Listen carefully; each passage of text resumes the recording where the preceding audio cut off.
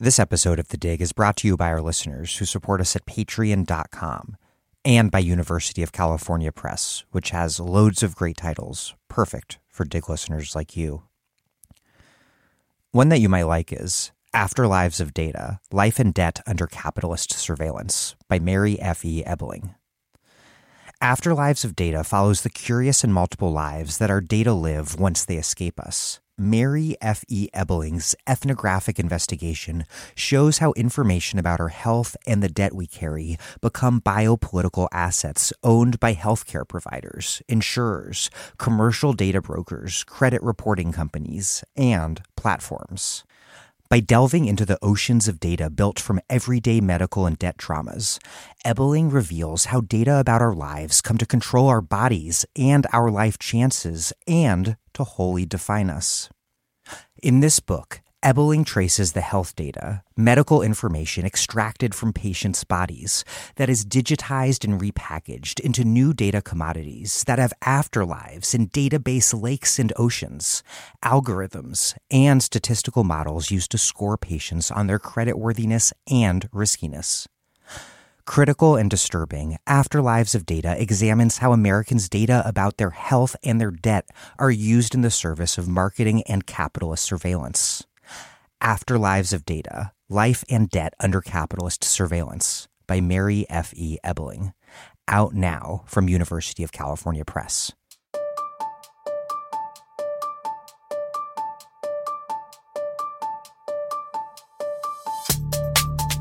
Welcome to The Dig, a podcast from Jacobin Magazine. My name is Daniel Denver, and I'm broadcasting from Providence, Rhode Island. I don't have much to say by way of introduction because this interview with Patrick Blanchfield is just exhaustive.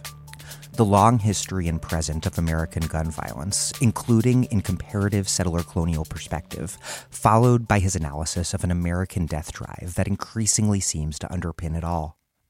One of the best Dig episodes yet, I think. Before we get started, this podcast appears to you in mystified form as content.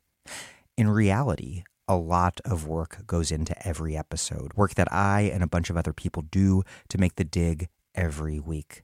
And we have a lot more coming soon, including starting in a few months, a recurring narrative, commie This American Life type thing similar to the Antibody series we put out in 2020 called The Dig Presents. Each of those episodes will cost a lot of money to make, and it's totally worth it. We're really pleased to be able to provide so many talented audio producers with a place to do engaging and creative radical audio work that wouldn't be aired anywhere aside from here on The Dig. And if you like the fact that we put all these additional financial resources into making cool new programming, please support The Dig at patreon.com/thedig. A contribution of any size at all gets you a copy of our excellent weekly newsletter by email. A contribution of $10 or more a month gets you a book or books in the mail, a Dig tote bag, or a Dig mug. You can check out every edition of the newsletter for free at thedigradio.com. And I've posted a link in the show notes to the most recent newsletter, an analysis of the deep progressive roots of the New Democrats' conceptualization of the deserving poor, written by Maya Silber. It's really good. It's in the show notes. But for just, say, $5 a month, we will deliver that newsletter straight to your email inbox. So please do contribute if you can. That's patreon.com/thedig. If you already do support The Dig at Patreon and are not receiving the newsletter by email, please email us at digradiopod@gmail.com, digradiopod@gmail.com, and we will get that sorted. Okay, here's Patrick Blanchfield, a journalist, critic, and associate faculty member at the Brooklyn Institute for Social Research. His book, Gun Power: The Structure of American Violence, is forthcoming from Verso. And very briefly, Ben Mabee is now joining Thea Riofrancos as a Dig senior advisor. I first met Ben and came to greatly admire his intelligence when he edited my book, All American Nativism. And he has for a long time provided me with great ideas for this podcast. Recently, he has been helping me craft questions and think through complicated topics. He is really such a brilliant guy, and I'm very thankful to have him helping out.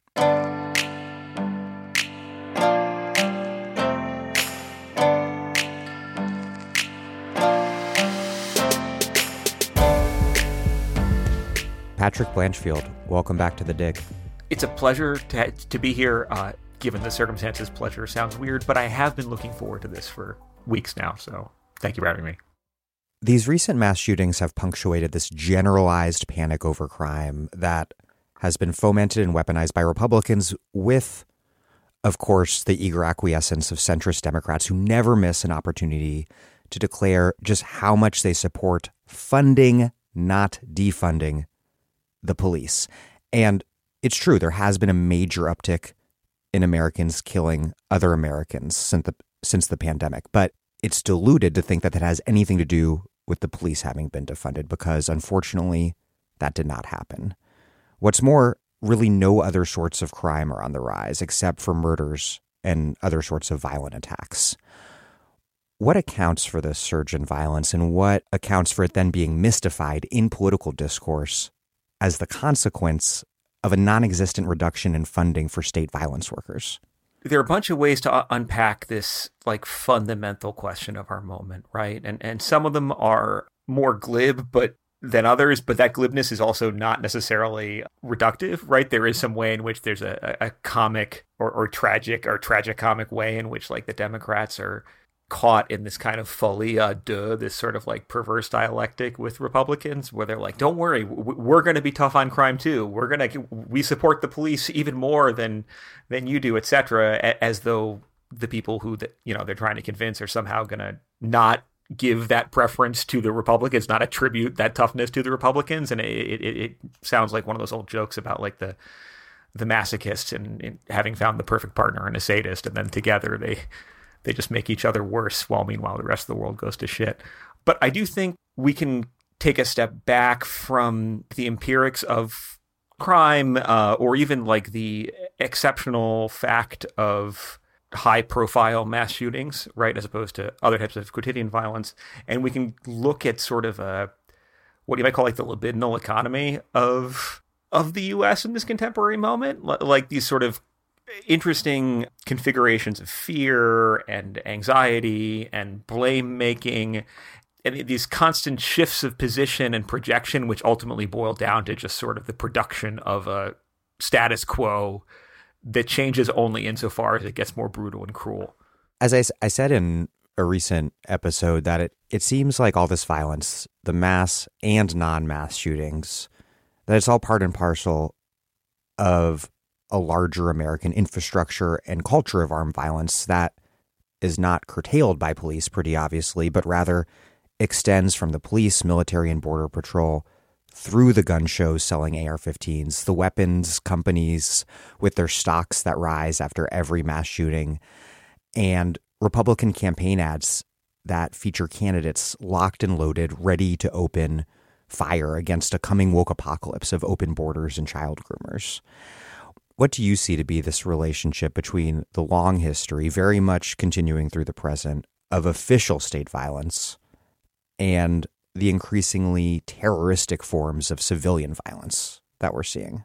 As a thought exercise that sort of underwrites my work and my book and my perspective, I think it's helpful to think about the deep history of settler colonization in North America and the multiple iterations of settlement and legitimacy and the development of various institutions in a way that doesn't involve any type of commitment to these terms of the state, right, or the private sector versus the public sector, right? And I know that sounds very abstract, but I think that if you de-link a lot of the conversational circuits that we generally follow when it comes to gun talk, and you step away from debating, I don't know, the right to bear arms or court determinations about self-defense, and instead just sort of look at the material political economy of guns in North America from before the U.S. was the U.S. up and through until its present state, certain things become clearer, right? Certain patterns of political economy and the distribution of arms the manufacture of arms, the use of arms as a way to form alliances between competing groups, but also the way in which the distribution of arms is intimately tied to negotiations of race and to sort of jockeying for hierarchical positions within various long-standing and new antagonisms.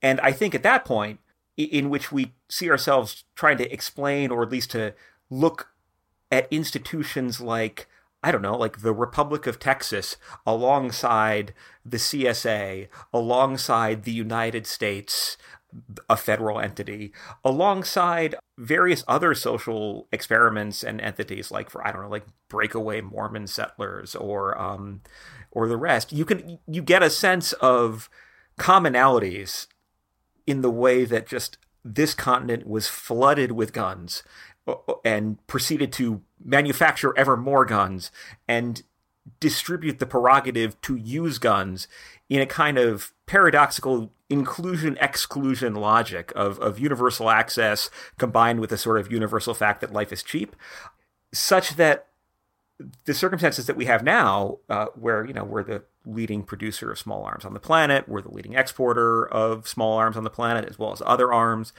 We are imperial hegemon, but also a settler colonial state, becomes much more a matter of degree and intensity rather than a difference in kind from that kind of originary brew where questions of legitimacy, authority, or even sovereignty are sort of always post facto explanations or terms that are put on conflicts after, someone after victory has been declared and bodies have been cleared, right? You can almost like visualize this in some ways, encapsulated by the paradox of the rhetoric of like stand your ground, right? And as wonderful authors, including Roxana Dunbar Ortiz and others, have noted, like, what does it mean to invoke the principle of like standing your ground in a country where the territory itself is like stolen, right? And I think if you have that kind of, if you're willing to tolerate thinking about contemporary U.S. politics against the backdrop of a more broadly uncanny and estranged history, in which like the given terms of periodization and of political institutions are secondary to these sort of deeper structures, you can gain a lot of clarity. I mean, this is the very basic history of westward expansion that made the United States the very continent-striding empire that we now take for granted as the country that we live in. But is all of this gun ownership and violence, is it all specifically an American phenomenon? You've written, and we're just referring to this fulcrum of American settler colonialism, where violence is, or at least appears, omnidirectional, where the outer reaches of a frontier state are extended by these self-deputized individuals, mostly men, who are tasked with defending themselves and their property in the absence of a strong state. But do we see this sort of violence in other Anglo-settler colonies, New Zealand, Canada, Australia, or in former British settler colonies in Africa, say like Rhodesia? There are, without a doubt, more guns in this country than any other, and a certain violence follows from that. But does America really stand alone?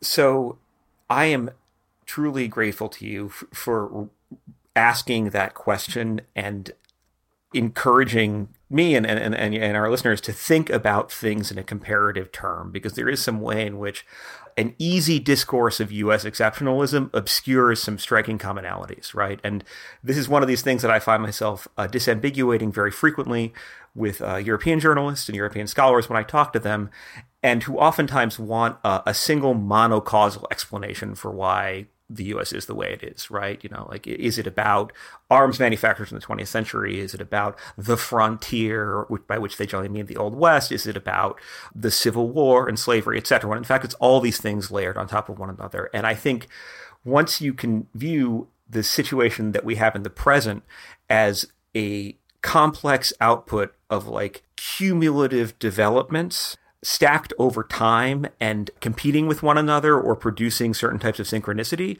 you get a lot more clarity. And that is a crucial part of that also involves looking at cases outside the US, right? So to answer the question more granularly, it's worth noting here, for example, and this is again, when my book eventually hits the press, people are welcome to get more granular into this. I don't want to nerd out too much but like, the history of European colonizers, whether they be, and trades, like trade ventures, right, operating in a corporate model, whether they be Dutch or British or French or Spanish. There's some variations between how they approach settlement in North America.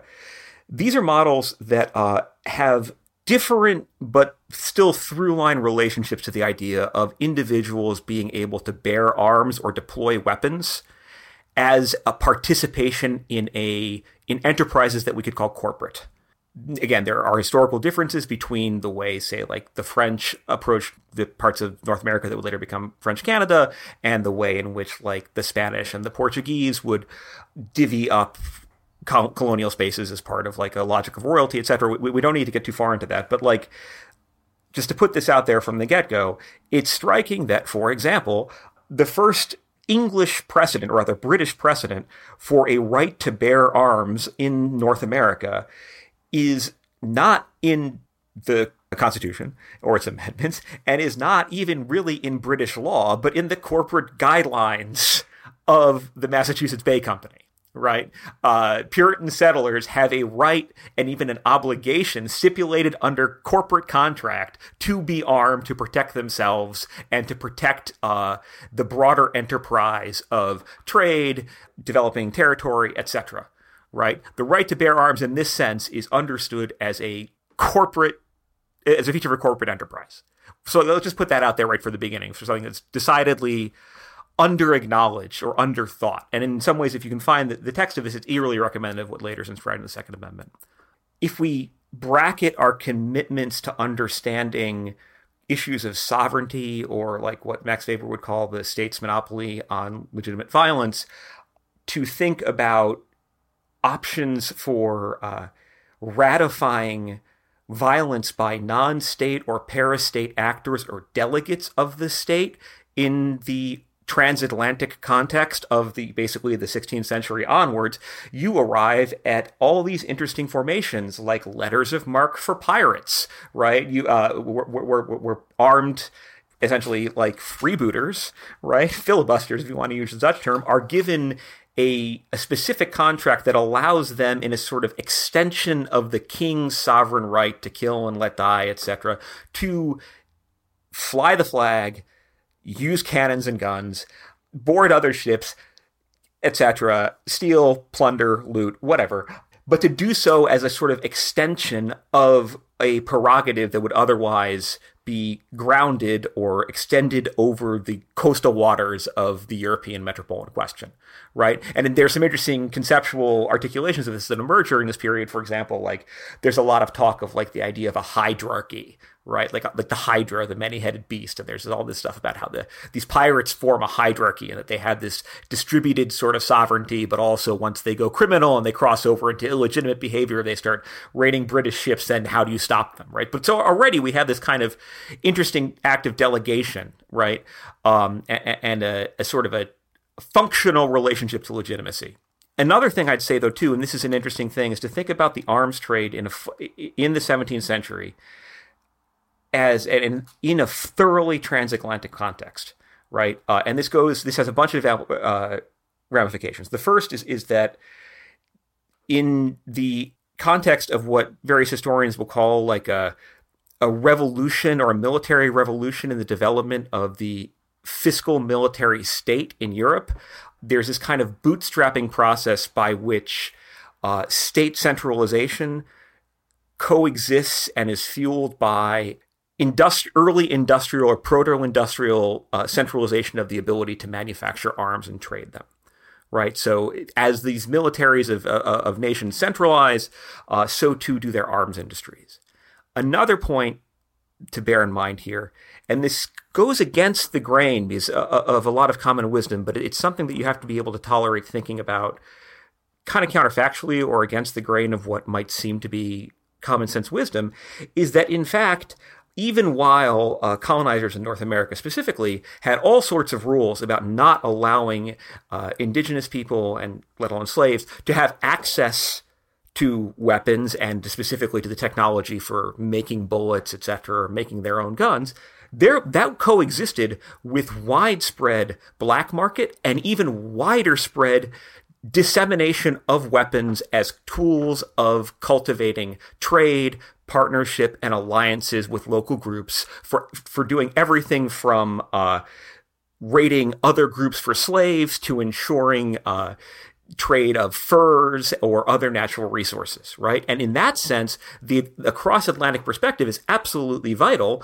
insofar as that from the 16th to 17th century and onward, a lot of the ways in which the British specifically flooded North America with guns for indigenous people to use, and the French did as well, there's incredibly well-traveled weapons which would travel across the continent as far as the far west, right, via indigenous trade networks.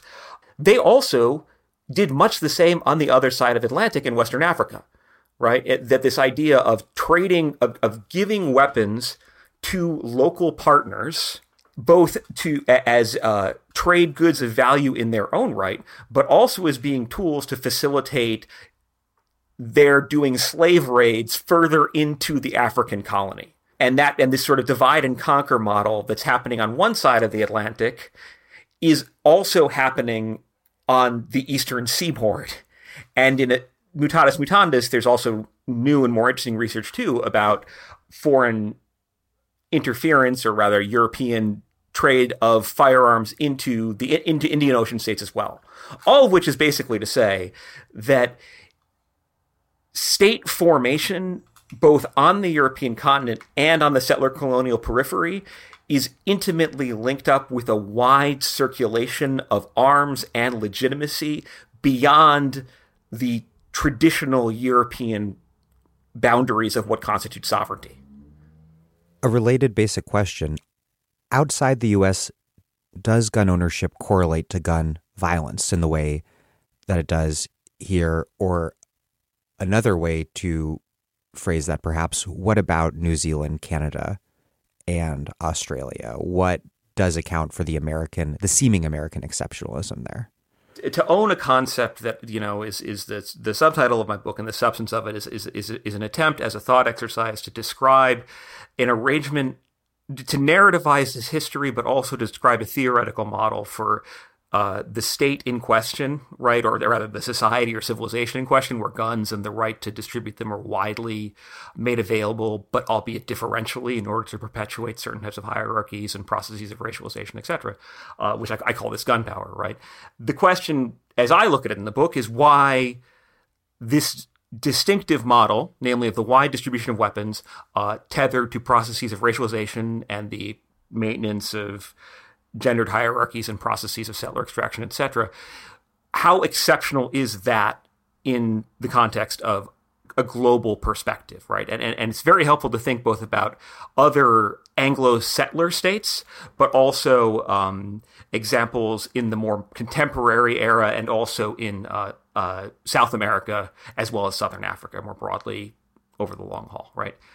Now, to get more specific about this, one thing I would argue that makes the American example sort of singular is that, unlike other members of the British Commonwealth, the Americans seceded, and I think that's the word to use. I think secession is a helpful word to use, from the British Empire and got away with it successfully, right? In no small part because they not only had their own weapons, right, but also because they had vast influxes of weapons from the French specifically.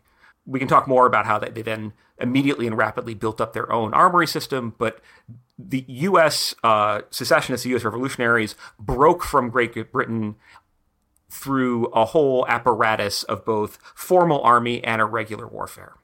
Put simply, the British Empire learned certain lessons from that experience and implemented elsewhere in the Anglosphere.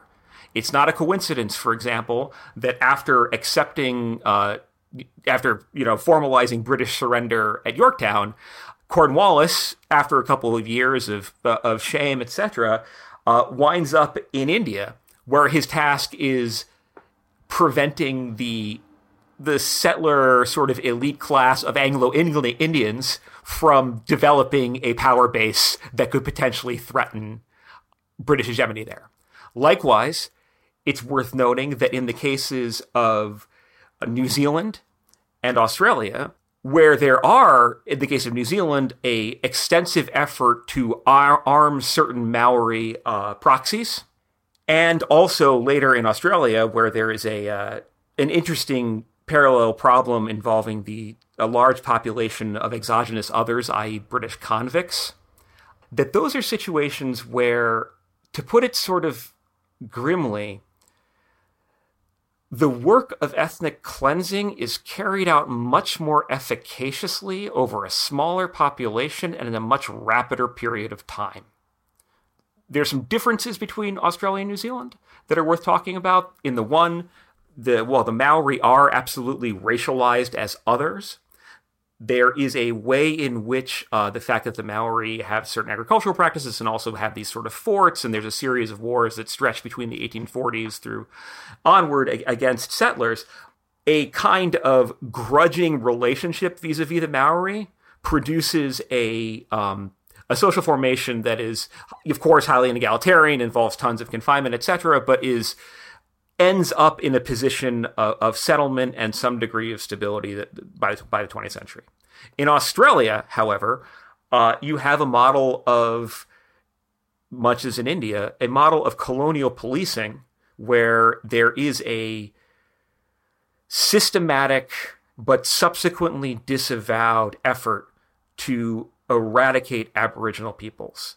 And Aboriginal peoples there are racialized as barbarous and savage precisely because, for example, they don't have farms, they're highly mobile, right, etc. And over the course of the 19th century, what that basically leads is to parties of settlers, in a way that does resemble the American model, forming ad hoc posses, etc., alongside colonial police, namely Aborigines who are drawn from other parts of the continent, essentially waiting until nighttime to find campfires of Aborigines,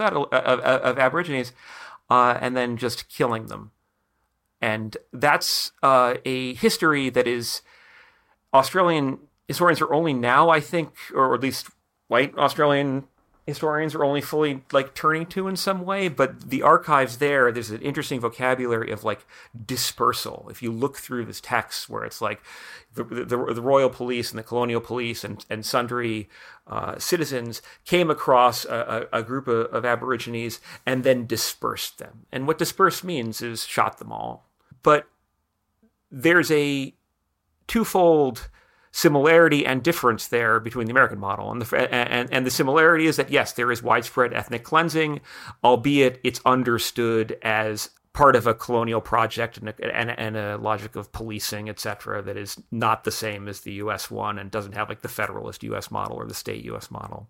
But the other thing that happens is that when, in the mid-19th century, Australian gold is discovered in New South Wales and elsewhere, and a whole bunch of Americans show up with a ton of guns, mind you, the response of Australian authorities is to flood mining camps with police officers.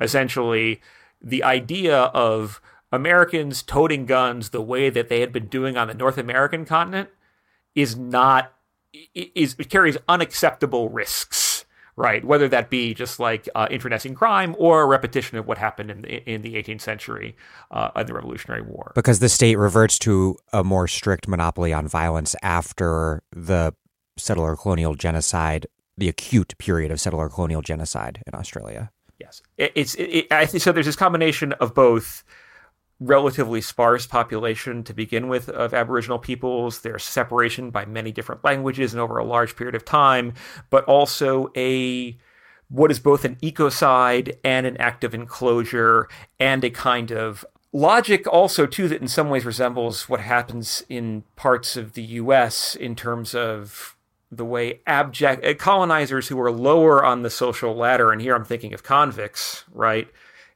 Enter respectable society one way or another through killing Aboriginal peoples. They do a very efficient job of it in a way that North America doesn't quite.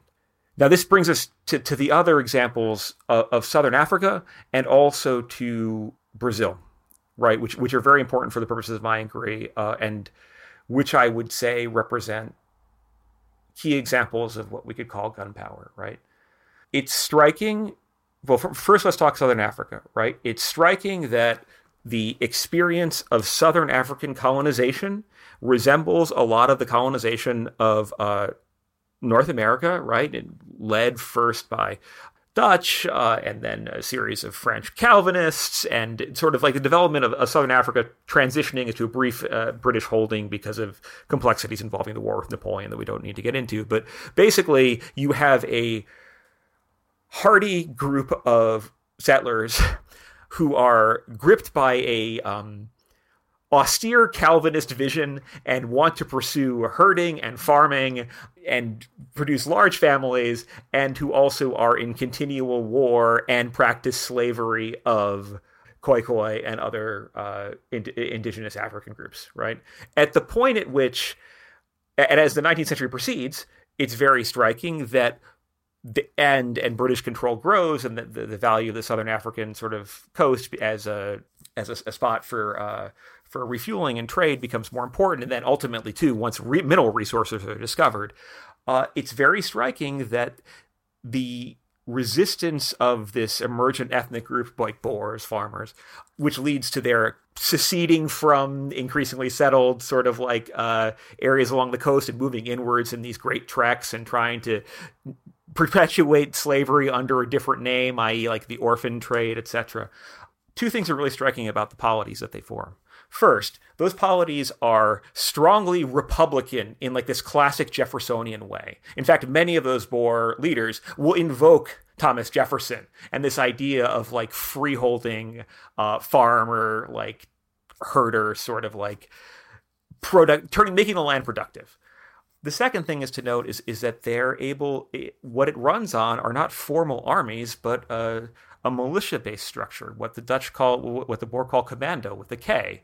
And these are essentially cadres of young men who are obligated, young men and old men, who are obligated to form at a moment's notice groups armed, providing their own ammunition, their own rifles and horses, and that work through a decentralized structure to defend homesteads and to do ethnic cleansing.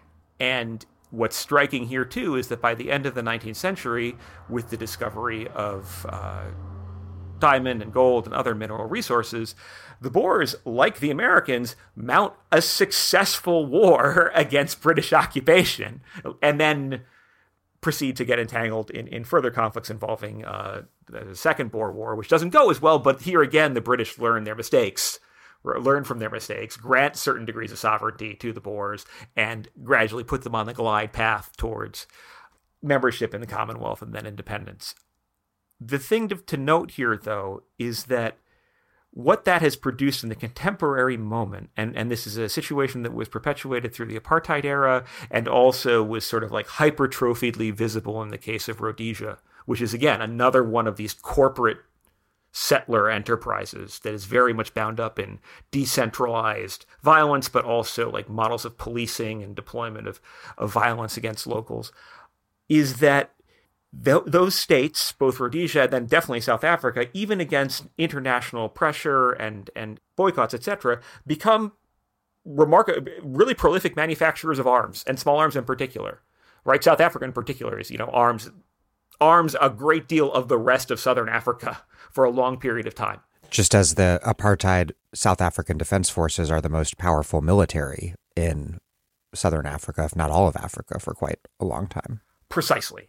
And what this produces in the case of our contemporary situation, just fast forward to the present, is a state that I would say is a analogous contemporary in many respects to the U.S., albeit on the smaller scale, as what I would call a gun power, right? With the stark realities of gun violence that impact everything from domestic violence to suicide to criminalized violence to racial violence, to racialized violence and intra-group violence among the poor, to gated communities, right, that protect the rich, to a enormous apparatus of private security and a sort of bleed through between military and police elements, etc. Right? That to me is the most striking peer state that the U.S. has when we think about the political economy of guns. And one thing I really want to say here is that That comparison is one that a lot of Americans refuse to even consider,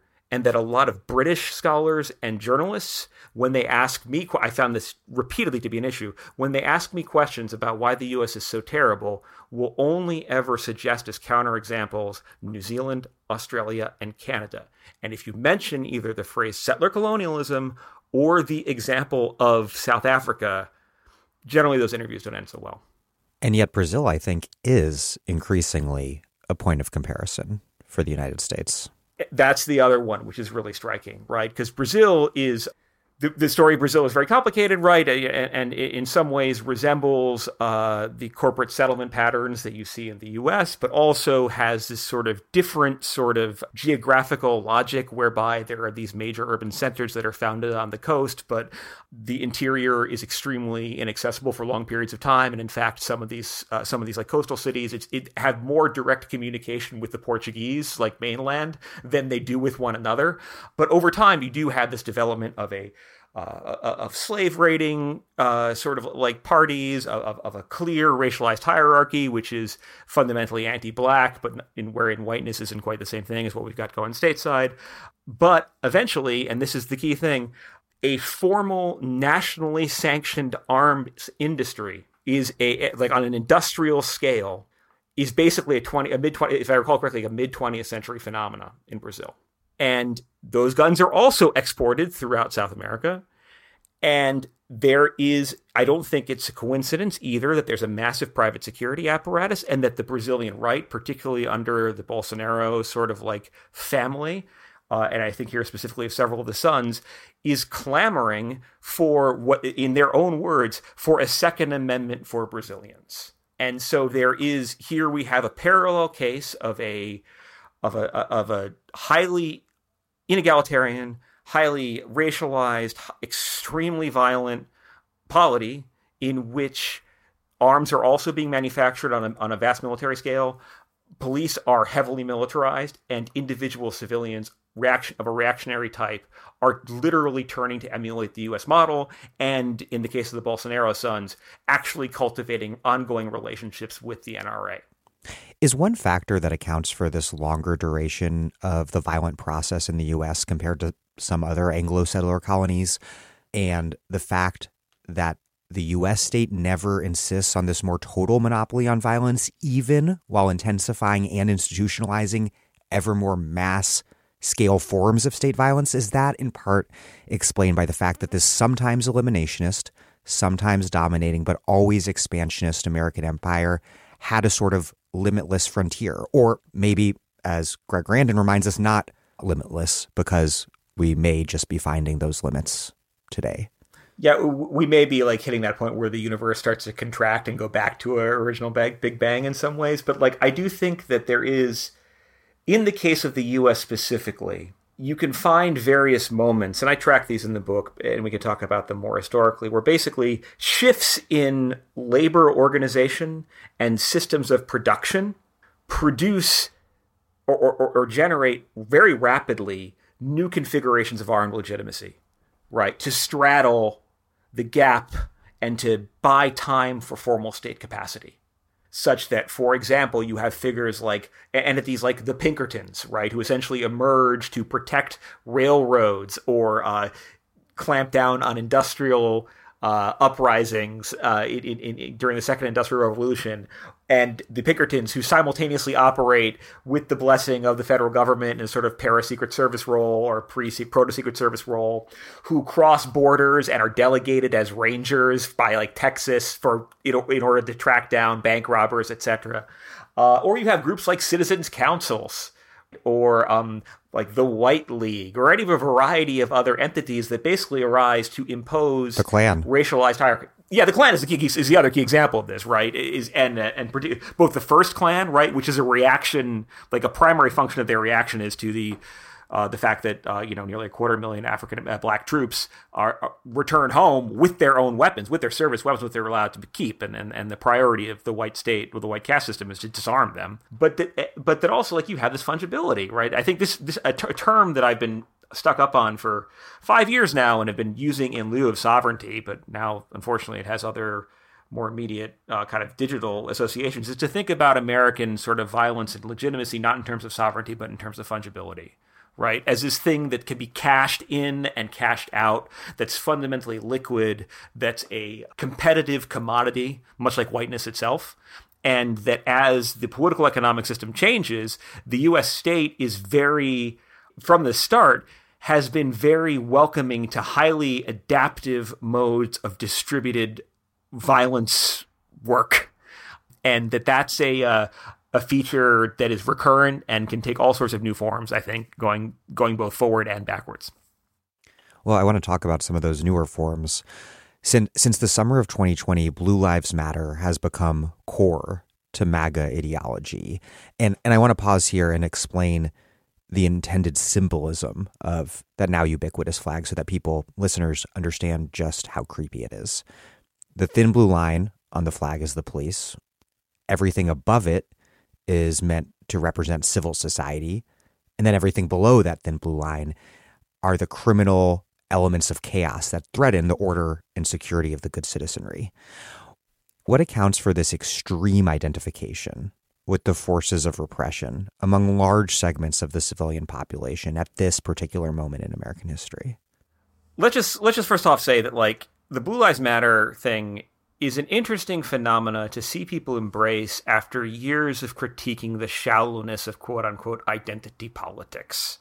Like, Blue Lives Matter stuff, I mean, I forget Jeff Sharlet has written about, he's an excellent writer, has written about the origins of the Blue Lives Matter flag by basically, I think it's in Harper's. Harper's, yes. And it was like a small business guy, right, who comes up with this as like a thing on Etsy or something like that, right? But it's literally police identitarianism, right? And people identifying with the police as a show of support. It is a job as an identity category, which then is also taken to be like a Praetorian class of people who hang upon upon whose shoulders hangs the possibility of civilization against barbarism. I think it's terrifying. It's deeply cheesy. It's sort of goofy, but it's also like uncanny how, for example, there are several states, I think Louisiana is one of them, where the police are treated legally as enjoying the status as a protected class, right? Like spraying all cops are bastards on a police car is a hate crime against police Americans. And it's amazing to think about this, that a profession is granted the same or even superior degrees of protection than, say, sexual orientation or religious belief or ethnic background, right? It's simply bonkers. But I think the other thing that's at stake in this, and this is also why a comparative perspective is helpful, and here I think of research by the security studies scholar and I think sociologist Paul Amar. There are other countries, and Amar's work takes the examples of Brazil and Egypt as key. His book is the Security Archipelago, where police forces, under scrutiny and facing public crises of legitimacy, embark on processes of like moral vigilantism, but also of at once top-down and ersatz, but also somewhat grassroots movements of police identitarianism that center around protecting the family, protecting the children, that leverage themes of evangelical or some sort of like fundamentalist religiosity, and that are about purifying and protecting real families of the state in Brazil or of Egyptians, etc., against quintessentially sexual minorities, against supposed sex traffickers of children, against supposed sexual deviants, i.e. trans people, and that these are cannily successful ways for police to consolidate their power and court legitimacy and get full-throated from support by people, even as their capacity for brutality and the representation of that brutality in the media is present like never before. For decades, pro-gun control liberals have worked with the right to intensify the severity of gun laws that target gun crimes, including felons in possession of a firearm, where the mere fact that a felon is in possession of a gun is itself a felony. And those measures, of course, do a lot to spur mass incarceration, but nothing to control the entirely legal production and distribution of guns. Indeed, the NRA's very image of this honorable, law-abiding gun owner requires the specter of the armed criminal as its constitutive other. So they're very invested in this. And liberals often go along for the ride. What do you see to be the relationship between this country's free-for-all, seemingly free-for-all gun culture on the one hand, and this intense policing and incarceration of certain populations for guns on the other? Because the discussion of guns often assumes that we don't have any gun control in this country and that there is a system of total and complete laissez-faire at work. But you've written that gun control is in fact a central feature of the landscape of American violence. What sort of gun control do we have in this country, and how does it shape the sorts of violence that we see unfolding today? Yeah, I think so. This is one of those points where I think we can pull back and go for that deep historical perspective, right? And at that point, we can stipulate, and we can just observe, it's a matter of fact, that the regulation and distribution, the control in those terms of firearms, has been a originary, and we could even say constitutive, if not quite constitutional, feature of the North American civilizational settler enterprise since the get-go. There has been a perennial concern with who can have guns, what those guns can be used for, and a perennial distribution of situations where people, a profusion of situations where people can choose to arm themselves, but in so doing may also be, like predatorily included, where the fact that they are arming themselves, can make illicit they're being killed. So that's like the deep structure here from my perspective, right? In the sense that, and this goes back again, you can go to the British colonial era, you can go through the antebellum era, and it becomes very, very clear that what is anathema to elites, but also to like the majoritarian power structure, is the idea of others, of basically bad guys getting guns. And in order, if the bad guys are going to get the guns, then the good guys have to have yet more guns, but of course, then the bad guys will be able to get those guns, and so on and so forth, right? Now, what's interesting for our purposes in the 20th century, and the reason I'm using this sort of abstract language about the distribution and regulation of guns, is that the term gun control, much like legal fixation on the Second Amendment, only really starts to happen and it only really starts to be used in the mid-1950s. Gun control is not a given, naturalized term of American politics. It never has been. Right? It's obviously not used in the Constitution, but also, and more importantly, if you look through newspaper headlines prior to like 1955, gun control will come up in the context of like, well, we're putting machine guns on these planes that are made of balsa wood and paper, and how do they control those guns, right? The term gun control enters the U.S. discourse when then Senator John F. Kennedy proposes a Gun Control Act, which is a piece of legislation that fails in the Senate, but that is a protectionist measure designed to protect the interests of New England firearms manufacturers. And like Remington. Yeah, and Smith, and Smith and Wesson is the big one for him, and also this is sort of the poetic irony of this, is that it's a control too. Like you can look through the uses of the word control in the congressional record, but control is all about import-export regulations. The specific concern, and this is another feature. Think about like. I promise, if you think about America as just like a giant sunken nexus of guns, it's so much more helpful than thinking about institutions and like the names we briefly give things in certain frames. But like the guns that people want to control and that Kennedy wants to control are cheap imported World War II surplus, right? After every single American war, there is the problem of a tremendous amount of guns that are a surplus and that spread out through the population, whether that be the guns that black Union soldiers go back home with, or in the case of World War II, or hell, in the case of World War I, it's all these Tommy guns that were made but never got into the trenches because the idea came too late, and then that produces gun control acts in the 30s, or in the 1950s and onwards, these large stockpiles of Italian, German, and French-made firearms that can be bought very, very cheaply.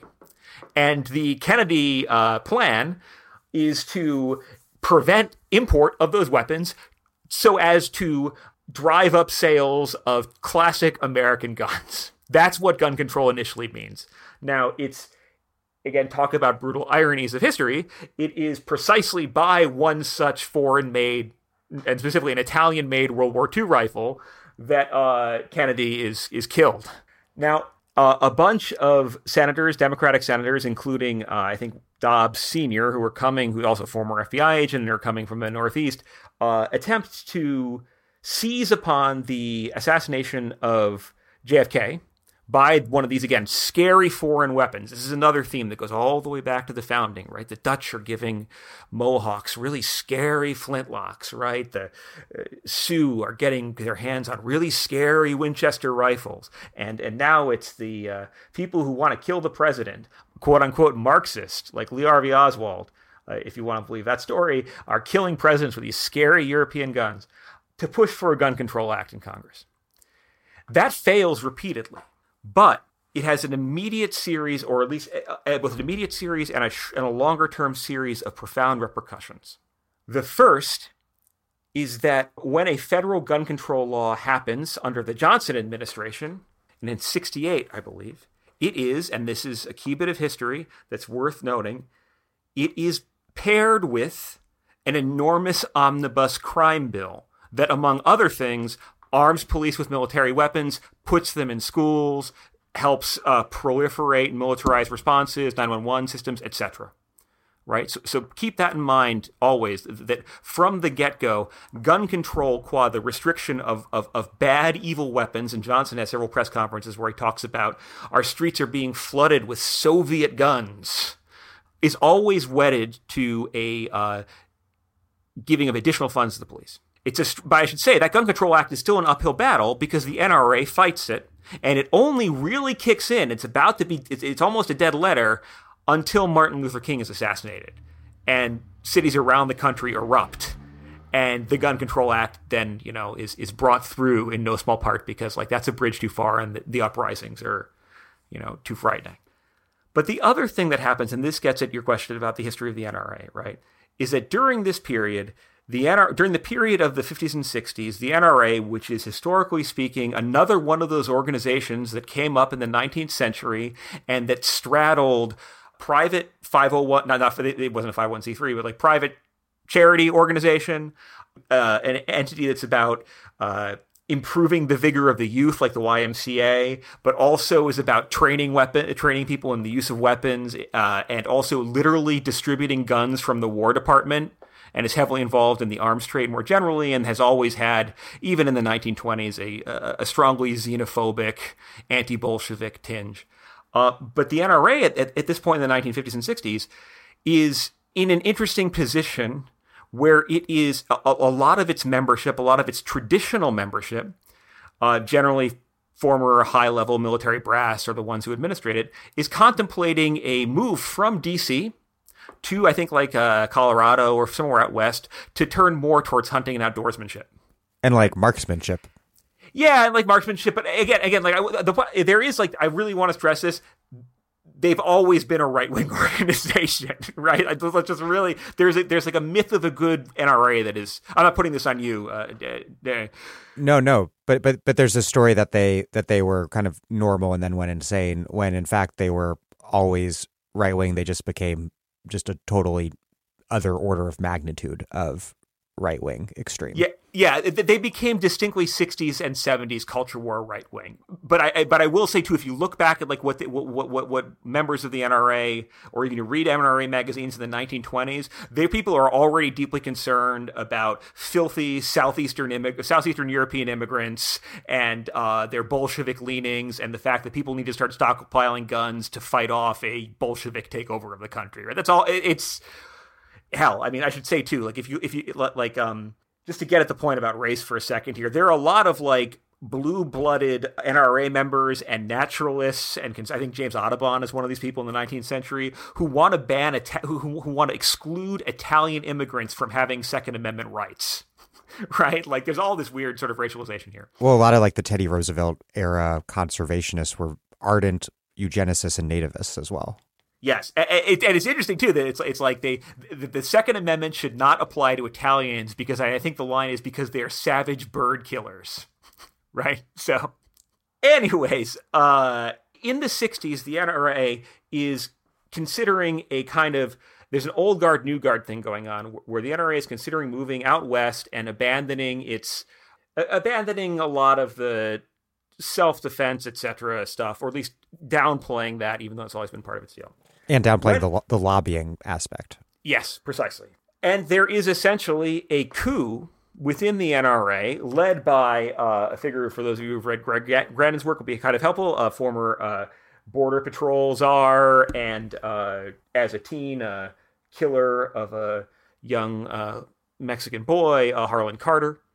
But also figures including Byron Engel, who those of you may be familiar with the history of counterinsurgency policing, and Stuart Schrader's work on Badges Without Borders. He's a member of the NRA. Essentially, a whole bunch of also available in the Dig archives for interested listeners. Yep. Engel was a huge gun nut, wound up committing suicide with a gun, actually, but that's neither here nor there. But basically, he's a member of the NRA, and he helps bring Carter in, and all these essentially right-wing members of what you could call like a deep state, in the sense that they are present in intelligence and counterinsurgency stuff, together engineer a takeover of the NRA and a hard push to a orientation towards self-defense, culture war, and a reprise of this frontier discourse of but now it's defending suburbia against uprisings of, savage, quote-unquote, Negroes who were storming Fort Apache, etc. Now, the thing here that's particularly striking and worth bearing in mind about this, though, is that a central organizing feature of the NRA during this transition, what allows the groups of reactionaries like Carter and Byron Engel to consolidate their appeal, is reaction to the Gun Control Act. So in a very perverse way, but in a way that is absolutely legible, reaction to the gun control, this phrase gun control, which again means anodyne just import bans of guns, right, at the time, but of course it's control, and control is scary. Gun control becomes a thing around which a right-wing NRA reconsolidates itself in a kind of dialectic. And it's the opposition that the NRA represents to gun control that in turn gives a liberal, tough on crime, also kind of tethered to the intelligence and policing community, albeit in different ways, gun control movement, to define itself against the NRA.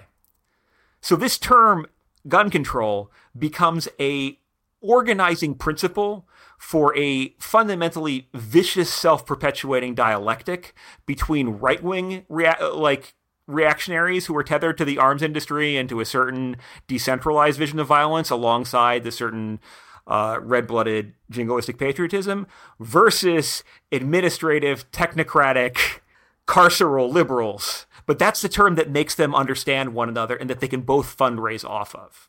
Are there forms of gun control or strategies to limit the supply of guns that do not rely on the state's own armed capacity or the state's own claim on a monopoly of legitimate violence? Because beyond bans that would be enforced by armed cops, which would not only provide a pretext for further policing, something that has already happened in American history, but would also lead to a lot of Ruby Ridge type situations.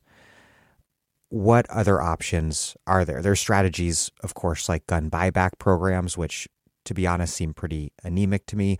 And then also, maybe more promisingly, the closure or sanction of gun manufacturers, which could be amazing, but seems politically impossible. But so do many things we want to do. So I'll bracket that. What should we be considering in terms of meaningful alternatives to the gun control status quo? I think that the phrase gun control is chronically fucked. I think that as an organizing frame is basically a way for a carceral liberal model to proceed and for a reactionary ghoulish model to again, folie de dance of death.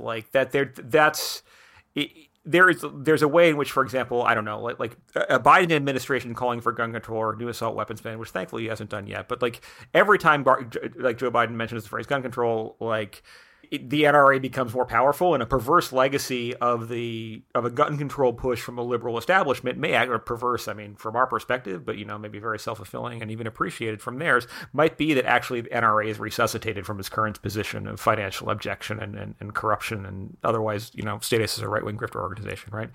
But yeah, I think like gun control itself is pretty much fucked, both because fundamentally it's always been about protectionist measures for U.S. arms manufacturers. And it's also almost always been tethered to massive arming of police. And I would say, too, that even things like gun buyback programs, like, they work in some cases, but also, like, they don't work in others. And what the fuck are we supposed to make of the fact that, there are gun buyback programs in some municipalities, but also there are other municipalities where police departments are obliged by law to resell guns seized from crime scenes for profit. Right. So it's sort of like a Dutch boy problem here. And there are too many holes in this mess. And also don't even get me started too about like the difficulties of like these fantasies of kind of like gun, what I would call like these kind of like very masculine visions of gun power on the part of radical organizations where it'll be like, well, we just declare a temporary autonomous zone. And I'm not knocking that as a venture, in the abstract, but I don't think it's a coincidence that, doing that within the broader context of this messy state results in situations where the usual suspects wind up getting shot, right? I think that's the part of the tragedy of Chaz. But, like, on another level here, let's just assume then that I'm bracketing either traditional gun control stuff because I take it as being largely counterproductive, and I'm not in a position to gainsay independent, whether self-defense actions or community defense actions, because, again, I think the features of both of those is one thinks here of Fanon, that a lot of things that are revolutionary involve a acceptance of the death of the revolutionaries themselves, right? So again, that's not my ministry, and it's not, we'll bracket it. But I do think that there are tons of things that are not gun control that could be brought to bear on making gun violence less of a problem. Right. This is a very basic way to say it, and it sounds sort of simplistic, but like, if we were to play like triage, if we were to do things like Chicago's a great example of this, for example, right? Everyone likes to talk about Chicago in a kind of trollish ways. They're like, well, sure, this massacre is bad, but how about gun violence in Chicago? And the answer is to say fuck you to those people and point to the fact that local activists were able to produce a trauma center in Chicago, right? Get that built. So like on a triage level, if you have trauma centers, if you have expanded medical care, people are less likely to die of gunshot wounds. They'll simply get to the hospital faster. It's triage. It's not as sexy, or it doesn't satisfy the perverse impulse of, say, a liberal who's like, yeah, we need jackboots with guns to kick down the doors of white people with guns, and that's a solution to gun violence, right? Because from my perspective, like it's a difference in intensity rather than a difference in kind between the way in which a lot of liberals will sneer at the idea of personally carrying a gun, but are very happy to call the police like they're dialing up a manager and have that guy show up with a gun on his hip, right? That to me is, I don't see much moral differentiation between those two. But also other things like, and this sounds so basic, but I really do mean this, when it comes to gun violence, gun violence is the tip of the iceberg for other kinds of violence. It's uniquely lethal, to be sure, and the consequences of gun wounding is also horrible, but it tracks to other types of immiseration, desperation, and lack of opportunities.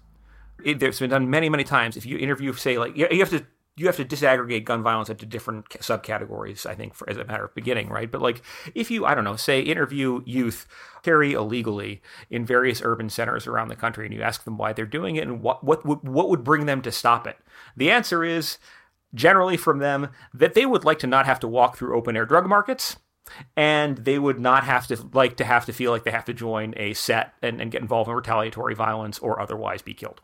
And so the answer there is not, if we want to not double down on policing, it's, probably some kind of drug legalization, right? Or another one might be like, you ask people like, well, why are you carrying a gun? Does he work in this underground economy? And the answer is, well, because I can't get a job with dignity that pays enough to live. So these are very basic, or another thing to think about here too, is if we consider gun suicide as a kind of gun violence, and I absolutely think it is, if you look at the demographics of who commits gun suicide and when, the overwhelming majority of that is white men, white middle-aged men, and the numbers on this are crazy. Like Americans are something like, depending on you, I've come across some figures via UN data where it's like white middle-aged American men are something like 75 to 80% of gun suicides on the planet, if you count it in certain ways, which is really saying something. Basically, and any actuary can tell you this, as people age, as men specifically hit middle age, and then they face either a difficult medical diagnosis, a chronic episode of depression, divorce, bankruptcy, layoff, loss of a job, bankruptcy, loss of a home, the chances of their shooting themselves get like exponentially higher.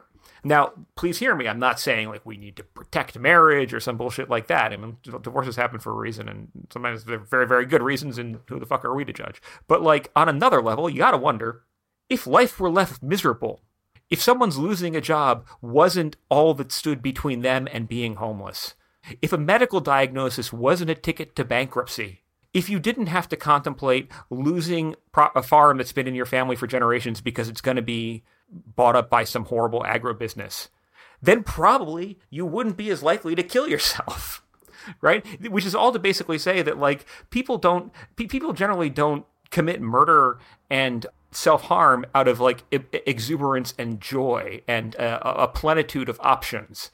It happens more because of an immiseration and desperation and a limited set of possibilities. And you know, it's part of what I think is so sick about our current situation is that a lot of right-wing figures, and I think you hear people like J.D. Vance or Ted Cruz, will like invoke these things like mental health, right? Like quote unquote mental health as a problem. But they'll only do it kind of halfway and in a way that's totally disingenuous because what they mean by... And just to deflect from the guns. Yeah, to deflect from the guns, exactly. And also, like, never mind that, like, mental health is... You know, the people with mental health issues are far more likely, dramatically more likely to be the victims of gun violence, particularly by police, than they are to be violent themselves. Like, let's just stipulate that. But the truth of the matter is that, I don't know, I think that if you were to... if we were to have universal health care, single payer, like, or free... and we diminish the stigma of like psychiatric care or psychological care or simply produce networks of social care where people could check in with one another, then people might feel a little less atomized and a little less likely to off themselves. And also, there is some interesting criminological literature about this, focusing particularly in California, where there's both a lot of suburbanization and immigration from other states. I mean, like... It's not a coincidence is that in situations where people don't know one another, you do have certain types of weird formations of people basically kind of losing it, right? California has has a disproportionate number of serial killers. And it's not because of like, I don't know, like they listen to the Red Hot Chili Peppers constantly. It has to do with instead, like there are a lot of transplants. There are a lot of people who don't have organic communities. And if you have neighbors, if you have institutions of care, if you have actually a functioning socius rather than like a hollowed out neoliberal hell, then the impulse to kill yourself and the impulse to do harm, like people are more liable to check up on you before you go that level. Yeah, it seems like it cannot be a coincidence that the age of mass shootings parallels an era of anomie driven by late-stage suburbanization and terminal onlineness. Yeah, and also of like a pervasive militarization and a hyper-concentration of the burdens of forever war on the poorest members of society and unequal distribution of exposure to risk and fantasies about guns as being like a source of power and as things that solve problems rather than make more problems. Like this is, and I think a lot in terms of, despite my psychoanalytic commitments, I'm oftentimes drawn to like the thinking of William James, right? That quintessential American philosopher and psychologist, but this idea of like things being live options. Right. And for a lot of people, turning to a gun to end their own life, kill their family, kill themselves is a live option. It's socially imaginable. Right. It's psychically available. It's at hand. And the truth of the matter is that there are other countries which, you know, let's grant American rates of gun ownership per capita and in toto have no real analog elsewhere on the planet. But there are countries with very high rates of gun possession that don't have the same problems with suicide, femicide, or mass shootings. And those also happen to be ones with less social inequality, better healthcare systems, and more social connection in general, right? So I think that the task is, if gun control talk is a trap, and produces in its own perverse way more types of gun violence, because I do think, I don't know, like mass incarceration is gun violence. It's certainly like made possible by it.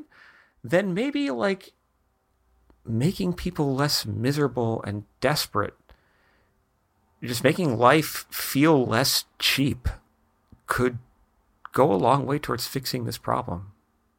I agree with everything that you said there, but aren't the guns themselves still a big part of the problem? Don't guns kill people alongside people killing people? So what about, even if it's not remotely imaginable right now, even if the political path to get there, like so many of the things we want, is pretty unclear, what about targeting the gun industry's production of guns?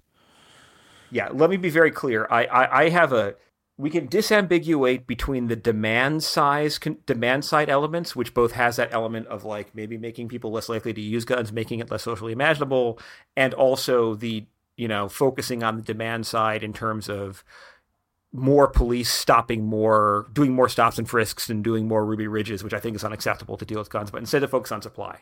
And it's here that I think there is something there, but I want to point to how this is a space where decades of strenuous commitment to the false horizon of gun control and a exceptionalist commitment to like thinking of the U.S. as a isolated domestic space in opposition to its foreign connections has made things really, really difficult. And here's what I specifically mean, right?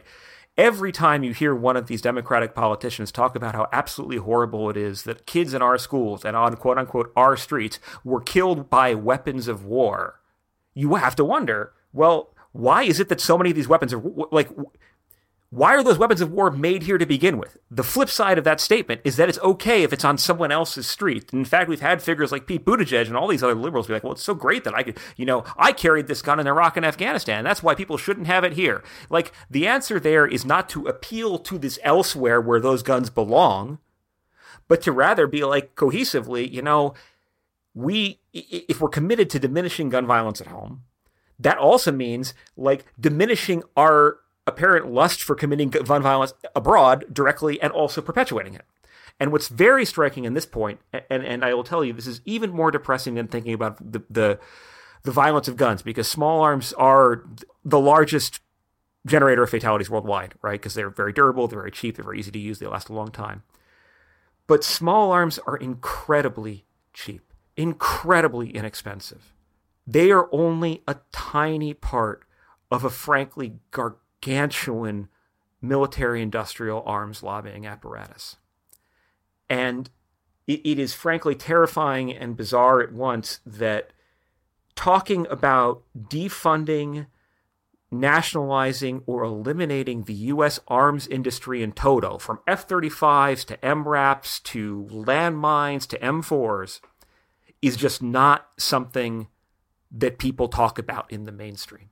Yeah, because I think that the problem, and I think the real sense of futility here that people feel, it's typically expressed in the form of the power of the NRA, and that's something. But something deeper, I think, is that Americans know that the country is armed to the hilt, from the military down through the police to the home, and that a generalized disarmament of this country is very hard to imagine, because you can't imagine the people disarming as long as the police are armed. You can't imagine the police disarming as long as the people are so armed. It's an arms race and mutually assured destruction logic, right? And it is in micro what a lot of this other stuff is in macro. And look, I think there is some way in which and in my work, and I think you don't have to be a psychoanalyst to see this, but you can read that mantra of like, from my cold dead hands, is basically a suicide vow. Right? Like, that's not like a defiant till the end. That's like, I'm going to kill myself. Like I'd rather have this gun and cling to this power than let an alternative world happen. And I think that's true also on the macro level. Like, there are a lot of people who seem to think that like better like the end of the world than a diminution of American hegemony.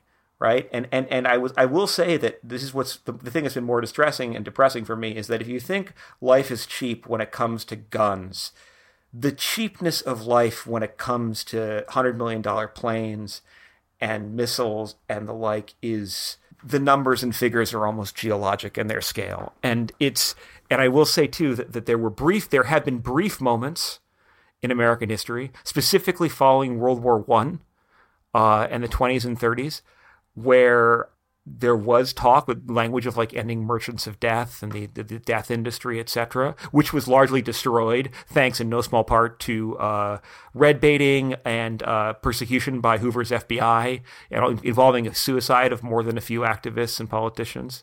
But also, it was undone by the turn, which has basically persisted since the 1930s, and which is our current model of military Keynesianism. There is no analogy, I think, even among the police, to the way that there is a bipartisan consensus on lavishing funds on arms manufacturers, even when arms manufacturers, even when branches of the military are like, no, we don't need this much, right? We don't need this. We need to slow down the F-35. No, we don't want the Osprey. No, these MRAPs are a mess. We throw more and more money at them.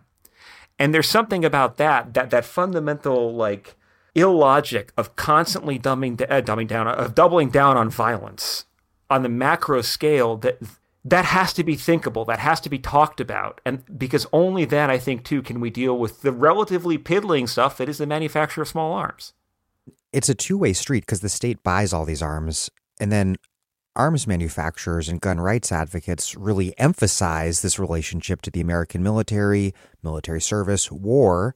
But then, as you mentioned, liberals emphasize that too, but they do so by insisting that murderous weapons should only be deployed on dangerous others beyond our borders. And as you mentioned, Pete Buttigieg infamously tweeted just after the October 2017 Las Vegas Strip massacre, quote, "I did not carry an assault weapon around a foreign country so I could come home and see them used to massacre my countrymen."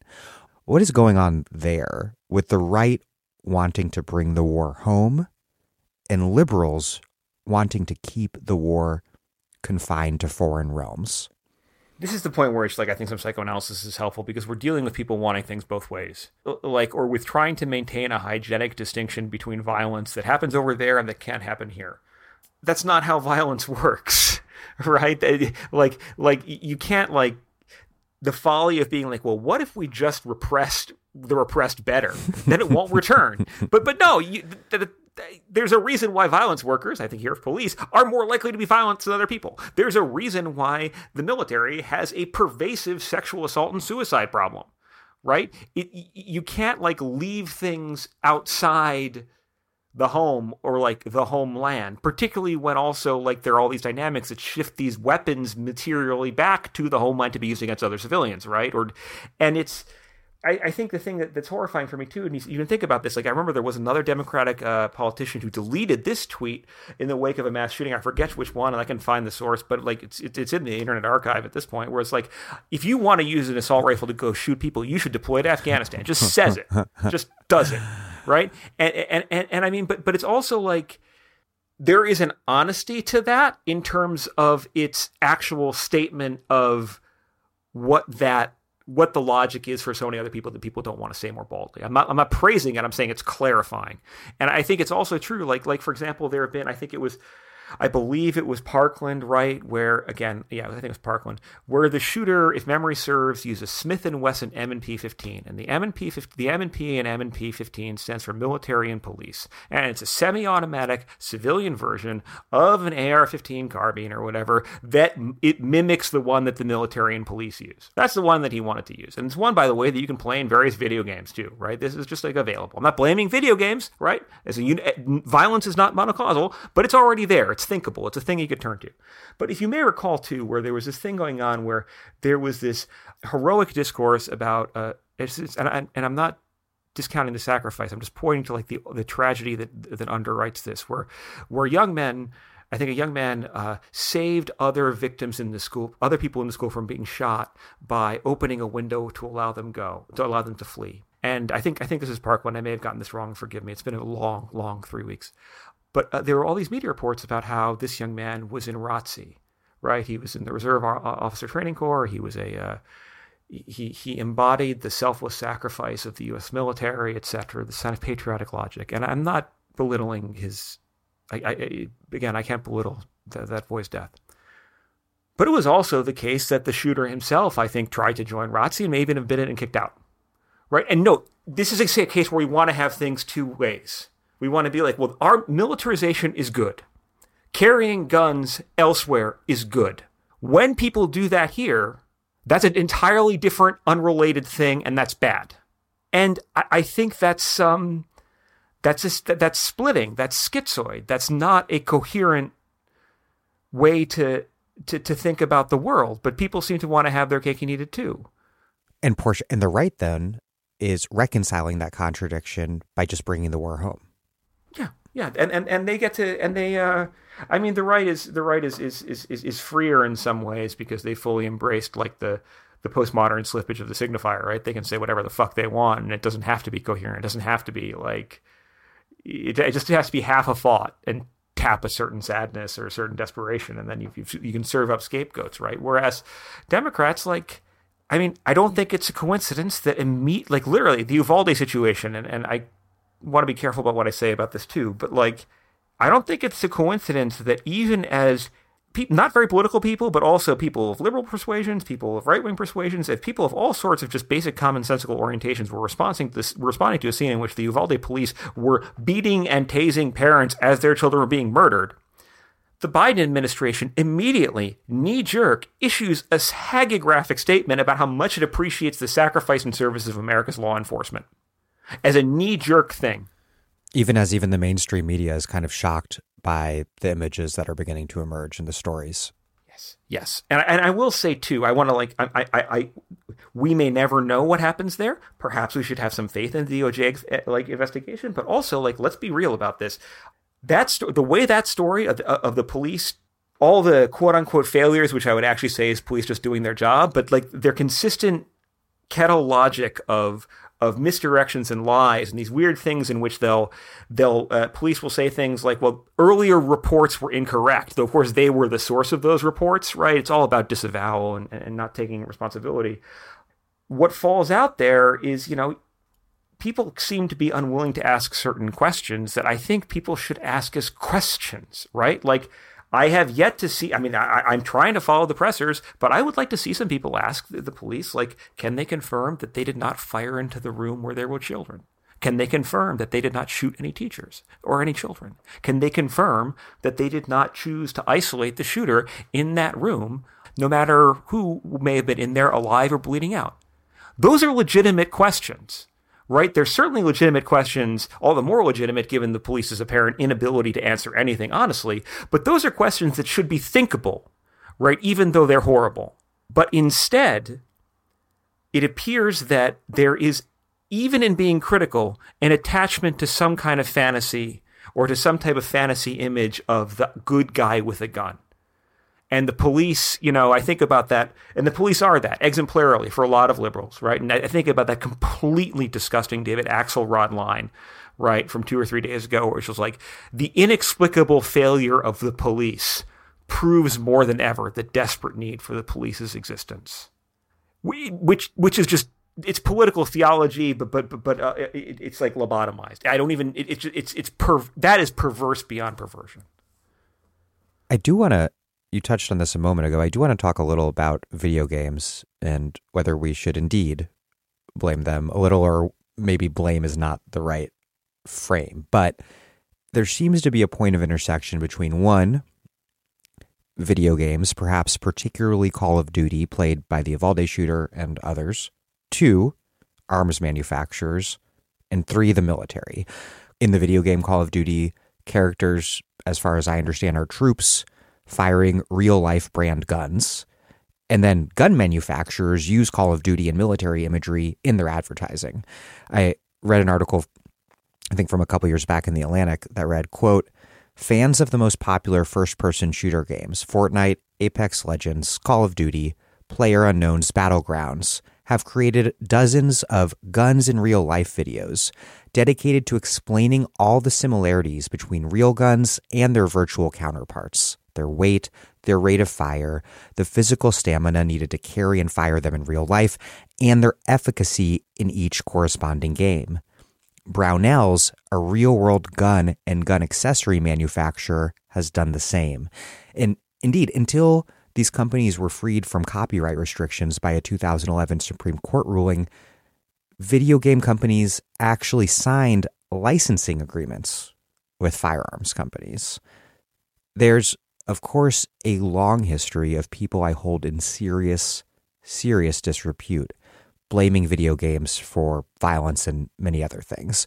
But is there indeed something going on here?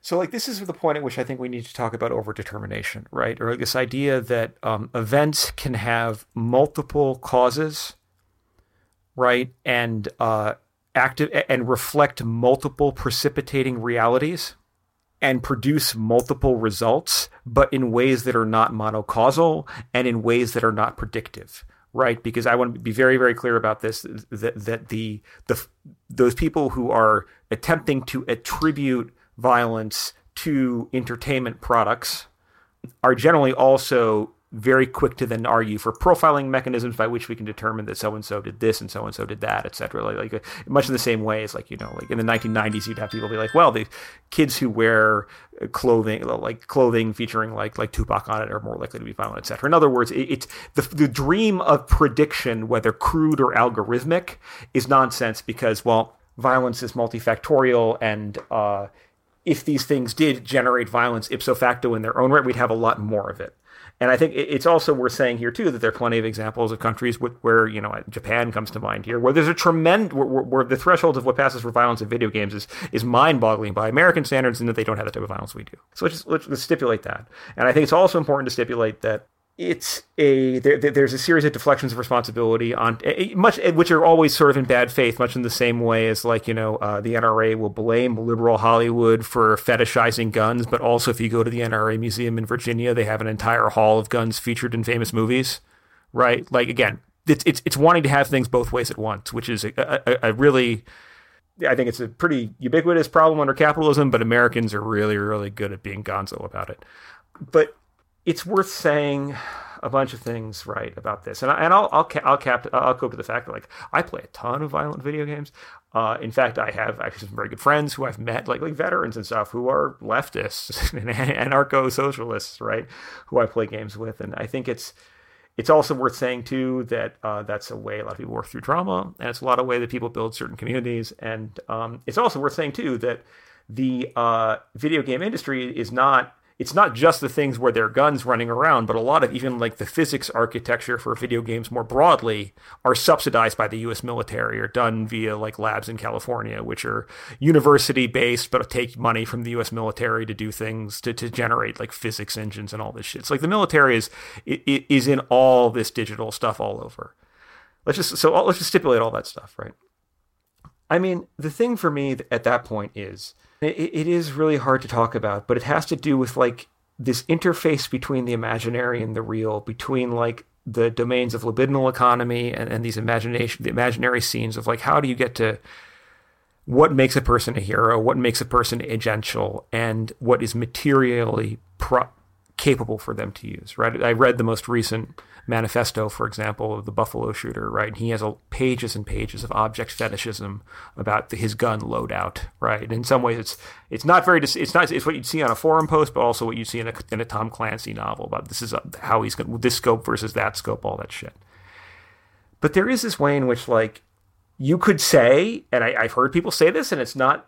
It's, you know, conspiratorial or not, I think it's worth sort of thinking for a little bit that, yeah, you know, we don't have a mandatory draft, right? And we don't have a widespread civilian military training program, but we do apparently have a very lively virtual world for training people to handle small arms, right? Of course, with certain limits. Right, like what you get, among other things, in Call of Duty, you can pick up ammunition and it's universal between different weapons, which is not real. Like there are ways in which that's cartoonish, but again, like it normalizes something. And there are people of certain persuasions who will see these games as just like murder simulators. What I think, though, is honestly more troubling about these franchises, right? And well, here, actually, no, there's two more things to say. The first, right, is that it's not like that's the primary red flag that we need to focus on, insofar as that red flags that are much more real and much more probative of violence get ignored all the goddamn time. Like the fact that these games are embedded in this context where people, instead of stepping outside once they're done playing the game into an actual embodied neighborhood community, there's nothing to be found there. And so it's moving from Call of Duty to, say, 4chan. Yeah. But also, I mean this. Yes, but also, I mean this in a much more that alienation is true. But also, I want to be very clear about this. Like, abuse of physical and emotional abuse of women is a much bigger predictive flag of this type of violence. It's almost ubiquitous among young men who go on to be mass shooters. Right? There's very little accountability or response to it. I'll give another example. Adam Lanza.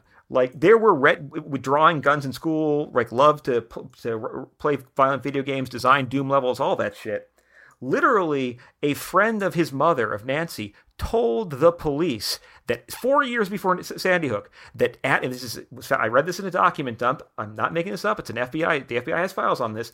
Told authorities Adam Lanza has access to an assault rifle and is going to use it to shoot up Sandy Hook Elementary School. The police did nothing because those guns belonged to Nancy. Right. So what I'm saying here is that, sure, this part, like the guns in these games are part of the imaginative surround, but there's actual physical harm that is so much more obvious and ignored, such that thinking about that as a precipitating factor when, like, I don't know, like the fact that the young man who was the shooter in Uvalde apparently had like a long history of threatening to rape young girls and nothing was done about it, seems to me to be more dispositive and more of an urgent problem. What do you make of mass shootings having taken on this meme-like quality, whereby it seems like shooters are following a script that gets rewritten over time, but a script that was first written in some ways at Columbine? Here's a way to think about it. And I was talking about this with a student and a veteran friend as well. It was very, very striking how, in the early era of the War on Terror, you would come across these explanations for suicide bombing as a pathological act of nihilism. You may recall a lot of this stuff that was peddled, right? And oftentimes it would be explained in terms of these kind of half-baked reading of hadith, where it was like, under Islam, and I'm parroting this, I'm not advocating this, like there is the Dharma al-Haraj or whatever, like there's the world of peace of Islam, like the Ummah, and then there's the world of war, and these two worlds are forever like in opposition to one another, and like the Ghazi is the holy warrior, is the one who crosses that boundary and wages war. And I'm like, honestly, like I think my understanding from my friends who are Arabists and scholars of Islam is that that's first off bullshit, but second of all is a pretty canny projection of, like this fascist war on terror and the thin blue line stuff, right? That was right there, right? But on the topic of suicide bombing as a specifically nihilist activity, there was like this statement that, well, these are people who have no purpose other than to sow chaos. They have no purpose other than to destroy themselves. It's an act driven by hate. And hate is a concept, of course, that can liquefy all sorts of politics or complex material forces. And it, having done, again, probably more reading than I should have, or than I should for my well-being, about like the ethnographies of suicide bombers or psychological profiles, etc., one would learn, though one didn't hear this in the first years of the War on Terror, that actually there are plentiful social motivations. Now, I'm not endorsing any of this activity, but there are things like payouts to families, right? Social safety nets for survivors of families where someone becomes a suicide bomber, or even a lot of social pressure in some cases, particularly in the case of Palestine, where this has been documented by IDF anthropologists, but be that as it may, like where the turn to committing a suicide bombing can be a way of like expiating family guilt or perceived family stigma. Like, for example, let's say you have an uncle or something who has been accused of collaborating with the IDF, right? Or you're an unmarriable young man or a widow, and you have to, thus it becomes a situation where, in other words, even in this act of horrific violence and political desperation, and I'm not talking normally, just describing it here, there is a logic of a tie to the socius. Right? There are material and ideological factors that appear to sanction that and make it thinkable and make it a thing, right? Like you pose for the martyrdom photographs, like, etc. One thing that I have noticed as being, yet we call this nihilistic as though it had no meaning and no social component whatsoever. One thing I have noticed about this, about mass shooters of this young man type here, whether they be of the white supremacist bent or the incel bent or the type who we never know what they were thinking because they blow their own heads off, is that the communities that they seek to impress, even as they kind of do meme and worship them, are also incredibly contemptuous assholes about them. This is, I know this sounds vague, but like, within the minutes after Uvalde, you could read on 4chan, or rather read on the Discord chats that were made available, people who had egged him onto this or who knew of his plans, calling him a loser because he did not target other people. Or in the case of Buffalo, people like, why didn't he attack an abortion clinic instead? In other words, there's like a pervasive type of negativity that feels profoundly nihilistic in a way that is, there's no social insurance mechanism. There appears to be a kind of like a solitude and a solipsism to that act, even as it's repeated.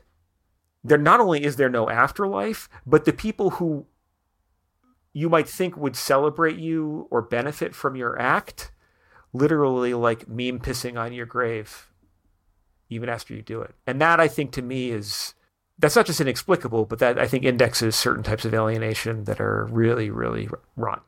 It's hard for me to figure out how to neatly classify or distinguish these mass shooting events. Both the Buffalo and Uvalde massacres fit into the gun problem category, but while massacres like the one in Buffalo fall into the political category of far-right racism, the Uvalde massacre does not, because the shooter did not have a properly political motivation. But does that distinction really hold up if both are linked to the same sick currents running through American society right now?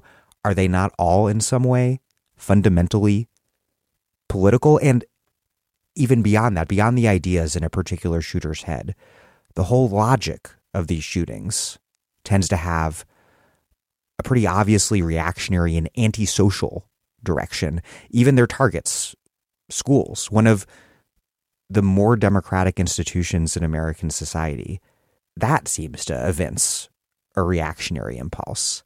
Is there a hard distinction between political mass murders and those without clear ideological motivation? You know, I think we can be ambivalent about this and think about it in two ways at once, right? Productively, right?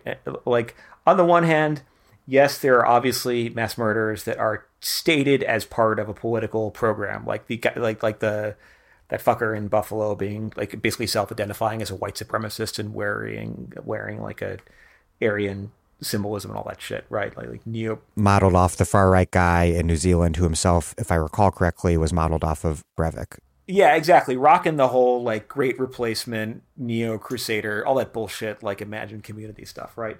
And yes, clearly they state their motivation, and as I have pointed out elsewhere, they state that motivation. Well, like how do I put this? Like, yes, it's political in the sense that it describes itself in political, but also like it's an 18-year-old pissant kid's manifesto and talking about demographics and like physiognomy and a whole bunch of memes and genetics and shit. It's just like they're written at the level of a shitty freshman paper that is, you know, would get an F if you were to be grading it, right? That half of them are plagiarized. Like, it's political, yes, in the sense that it has certain political tropes, etc., but it's not like there's it's not a manifesto the way, like, I don't know, like the Communist Manifesto or like something by Schiller is. Like, it's not a manifesto in the sense of it having any literary or political depth, right? All these, I've read so many of these things, they're really basically the same regurgitated, tired, pastiche shit, right? So I think we should let's stipulate that. At the same time, though, it's hard to imagine anything more political than going into a public space and declaring, like, I'm going to kill people of a particular sort, watch me do it, right? So that's obviously political, and it's part of a broader political gestalt that includes more polite people with blood on their hands that are removed, advocating political programs that are normalized and treated as very acceptable in American society. And I think here about the El Paso shooting and how in 2019, just a couple months before it, none other than David Frum had an Atlantic cover article that ran the question with, how much immigration is too much? And the subheading was, if liberals don't enforce the border or don't enforce immigration, fascists will. Essentially, it was a more sophisticated great replacement, hard borders theory. And again, not drawing a monocausal line to that asshole who shot up the Walmart in El Paso, but like to the extent to which these are fetid reflections of stuff that's happening in more mainstream spaces, it's certainly political in that way. More broadly, though, I think, and this gets at the, and we should also say too that the whether or not it's like abstractly political, judged by us as gatekeepers or observers on the outside, when you have a situation like El Paso, where Latinx people who were wounded quite possibly didn't seek medical care, or African Americans in Buffalo might not be, like black people in Buffalo might be scared to go to the store in the middle of a food desert as a result. Like, they got the message as a political, like the raw political statement of ethnic eliminationism. That's political on the face of it. But more generally, and this gets at your question of like the politics of nihilism and the politics of differentiating between other things. If murdering another human being isn't a fundamentally politically salient act, I have no idea what else could be. And this gets at the broader structures, the precipitating structures of political economy, libidinal economy, or what we could call necropolitics that are at play here, that perpetuate and underwrite all these shootings, right? Young men or men in crisis picking up weapons and seeking to vindicate their grievances by doing murder in public strikes at the socius. Yes, it erodes confidence in public space. But also, it is an expression of an entitlement to dispose of other human beings as objects and to wield violence as a way to express agency and power and satisfy grievances that is also present in a whole suite of other behaviors, above all in femicide, in domestic abuse, in sexual abuse, in the broader structure of what theorists might call like chiriarchy, like a whole system of domination. Right? So I think that we can think about, in the case of mass shootings in particular, too, these high-profile events as expressing in a public and, yes, exceptional, statistically speaking way, broader calculi and hierarchies of human disposability that are baked into our political system, normalized, and not treated as being newsworthy, and which happen every day. I'm Astrid Taylor, and you're listening to The Dig with Daniel Denvir, a podcast for people who want to deeply understand the world and organize to change it. That's why you should support the show at patreon.com/thedig. This episode of The Dig is brought to you by our listeners who support us at patreon.com and by Haymarket Books. The Socialism Conference is back. The largest socialism conference in North America returns this September 2nd through 5th in Chicago, and registration is now live. Join hundreds of other activists, organizers, abolitionists, and socialists for 4 days of discussion and debate about radical politics, history, and strategy. Participate in panels, lectures, and workshops on class struggle unionism, police and prison abolition, black feminism, reproductive justice, working class internationalism, capitalist crisis, tenant organizing, Palestinian liberation, and more. Speakers at Socialism 2022 will include Ruth Wilson Gilmore, Robin D.G. Kelly, David Harvey, Harsha Aliyah, Derica Purnell, Femi Taiwo, Kim Kelly, Muhammad El-Kurd, Anand Gopal, Sophie Lewis, and many more. I will also be at the Socialism Conference recording a live episode of The Dig. I don't know about what or with whom, but it's going to be great, and I hope to see you there. The Socialism Conference is brought to you by Haymarket Books. Visit socialismconference.org to learn more and register today. Register before July 8th for the early bird discount. I know I'm going to get in trouble with any sort of gun nut listener for any way that I attempt to describe guns here, but what many people think of as military-style weapons became mainstream like never before after the 2004 expiration of the assault weapons ban. So this liberal gun ban made these guns all the more alluring. And then similarly, there's this pattern of gun purchases surging after mass shootings. And that's ostensibly about gun enthusiasts panicking, quite erroneously, that any given mass shooting will be followed by some sort of restriction on guns, which does not happen.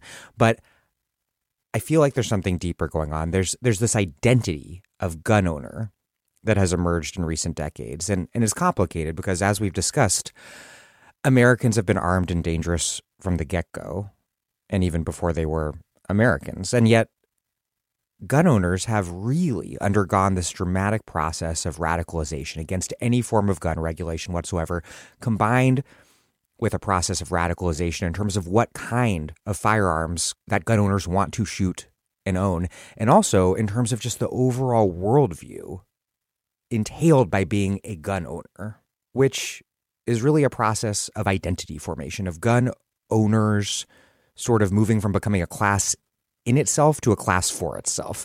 What is this identity? How did it come about, and what is its role today on the American right?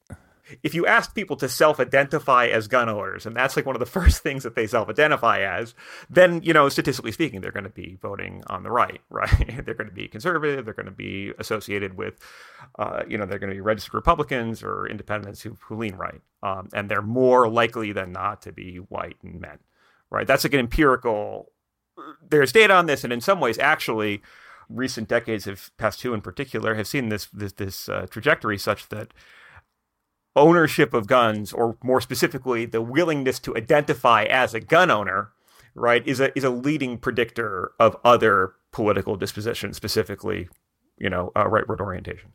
I do think, though, that it's worth thinking about with that in mind. It is kind of striking that the phrase gun owner as an identity category, right, owned amicably, but also one that people want to interrogate ethically, it's one of those few identities that you can buy. Right, in which a consumption of an object, or consumption is a complicated term there, but purchasing something makes you a thing, right? You don't have jet ski owners, or I don't even like people who own sex swings, identify, do you follow me? That's not a legible, immediately given category where you're well, yeah, this is how me and my other people as a XY owner, I see. It's, you could be like a classic car enthusiast, but in a way, the term gun owner suggests gun enthusiast. Yeah, it definitely suggests some sort of jouissance in terms of a relation to it. But yeah, it is. I mean, I think I don't recall if early in our conversation we talked about Blue Lives Matter type ideology, but that's another sort of I think those are cognate or similar types of formations, right? Where it's police officer or first responder is a job that you have, that you choose to have, which can then enjoy not just a protection from, in some states, from hate crime, protected status, but also all of these protections. Gun owners like this too, right? That's a thing you can buy that then stands in for a whole assemblage of other politics.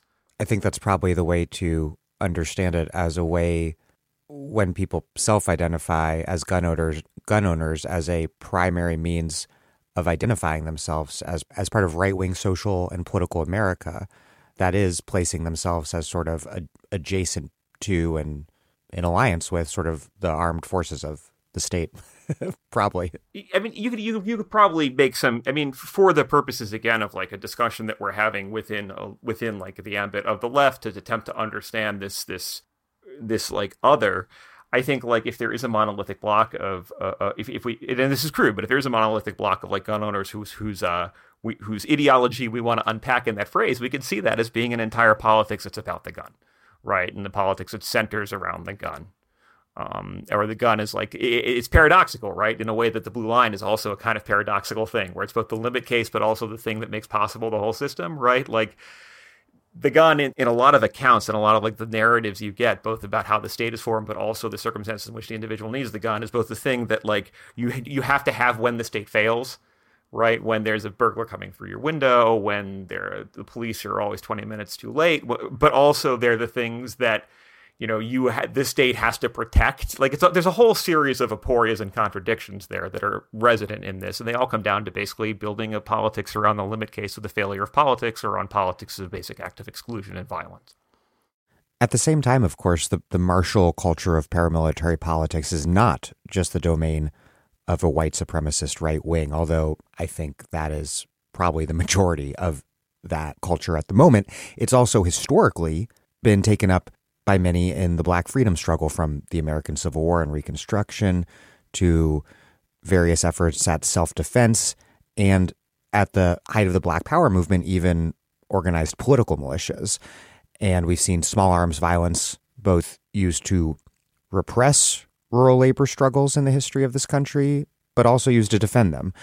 what should we think about gun culture on the left? It has a rich history, but there are no doubt costs and consequences to adopting a martial stance on the field of politics, even in self-defense.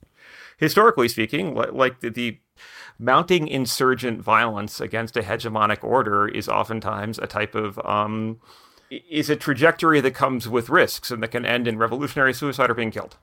Right, that's like a thing I think that people are very honest about, and I think that's a thing that's worth bearing in mind. And I think it's also worth saying too that like it's a consistent vector of state subversion and of state targeting. And this is, I'm not speaking out of turn here. Like this is how, for example, one of the ways that the J. Edgar Hoover's FBI went after the Panthers specifically is by going after militant groups for arms sales. Right, for getting unlicensed weapons, for having weapons that they shouldn't. This is one good way to, it's a point at which, like, particularly if you're an insurgent group that's working sort of off the grid and is trying to acquire weapons either that are of not, of a legally restricted category, like fully automatic weapons, or you just don't want records of these things being bought, like that's a point in which you come into contact with not just like a criminal underworld, but, a potential world of informants and people who are working for the police or who are police themselves, etc. So there are like all these risks there. And then there's also like the actuarial risk of the fact that any place in which there are tons of guns, like let's just like the gun death becomes a non-zero possibility at the point at which a gun is in play.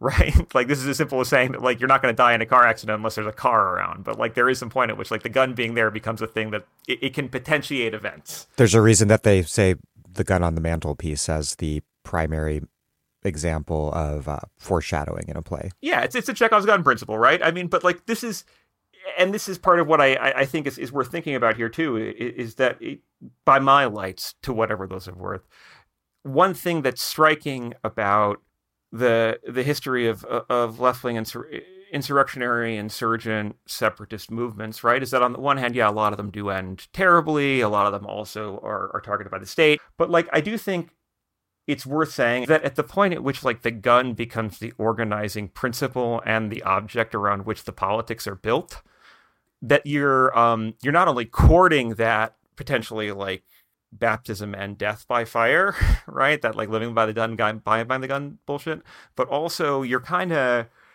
neglecting the other aspects of what I think would make any insurgent revolutionary left-wing program worth like contemplating, which is namely an ethos of community care and uplift and other practices and other objects and other ways of like relating that are not just about guns, right? That are not just about the limit case scenario of being attacked by the state, that are about, like food programs, right? Or, plowshares, we want to be biblical about it, right? But I think that there is some point at which like, and this is worth talking about, but it's a difficult thing to talk about, that people think there are a lot of people in this country of a variety of political persuasions, but I've encountered leftists who do this, and it always kind of troubles me, who seem to think that it's like simply having the gun and going into the woods with a bunch of people and like, this is what we're going to do with our guns, and here's the gun I want, and this is how you shoot this gun. Like, if that's the entirety of the ministry, right? I just take that as a kind of like tragic, in some ways, at the very least, is risking a tragic mirroring of the hegemonic logic of like, well, it's just you and the gun, and you're going to make things happen, and that doesn't. There's a reason a lot of those movements fall apart because of femicide or suicide or infiltration. And it's, you have to have a community to defend in addition to just organizing around like a purely reactive notion of defense. Yeah, there are all those risks or even arguably eventualities that you detail there. And those need to be taken all the more seriously if there is no practical path for armed revolution succeeding in the United States, which I would contend is obvious. I mean, it is obvious, but it's also like there's this tragedy here where it's like, I think holistic alternatives to the state or some sort of path forward or some sort of change is actually not that obvious, or at least it's not as obvious and at hand as breaking things, killing things, or buying a gun, right? And I think to the extent to which, and here I think about all these people who may not be very political, right, who don't identify as gun owners, but who are like, they have to deal with abusive partners who, they're terrified of, and who maybe one of them's a cop, right, and they can't count on the state to protect them, and they know the risk, but they're going to buy a gun anyways because that's like their choice. Or people who are buying guns because, they're afraid of their neighbors and where they live. Like on some level, those are, without reducing it or simplifying it, those gestures bespeak a desperation and a lack of other options, combined with an ease of access and a facilitation of certain options as being imaginable. And I think that, like a cohesive mutual aid system is it's a lot less sexy, right? To use a loaded term. It's a lot less at hand, to use a resonant term. It's a lot less commodifiable and like easily put on, Instagram profiles or badass posters than just toting some gun. And that's really hard, right? I think one way to maybe frame this is that negativity is much easier to both imagine and enact than doing something constructive or positive, which isn't to say that those two things are necessarily opposed, right? Like, I use the example of lunch programs in particular because like that's one of those legacy programs of the Panthers, right? And then that was for them alongside, I think, for at least for many of them, alongside their other advocacy. But it's worth noting that a lot of them being shot to death, and not just by the police. But the negative vibes are indeed really powerful ones right now, and a lot of people are invoking this notion that America is attempting to commit suicide, or in more straightforwardly Freudian terms, whether people know the Freudian theory behind it, that America has a strong death drive, all amidst this commitment to doing next to nothing in terms of what needs to be done to forestall climate catastrophe, the pandemic. I feel like these recent shootings have just punctuated this long-standing sense, particularly since the beginning of the pandemic, that this country is dedicated to self-destruction. And you've written a lot on this. What did Freud mean by the death drive? How might that concept help us understand this country's increasingly bleak social political reality and people's societies, the states, kind of everything's commitment to doubling down on that bleak social and political reality? There are a lot of interpretations of what Freud meant when he talked about this thing, the Toad Street, like the death drive. There is a way in which it's not entirely clear what he meant, and he's very contradictory about it. And part of what makes this such a recurrent and fertile, like, generative concept for a lot of subsequent theorists, psychoanalytic and otherwise, in Freud's wake, is the way in which it's a concept that can do a lot of work and that can mean a lot of things. Some of them very, very ugly and scary, and others possibly even liberatory and weird.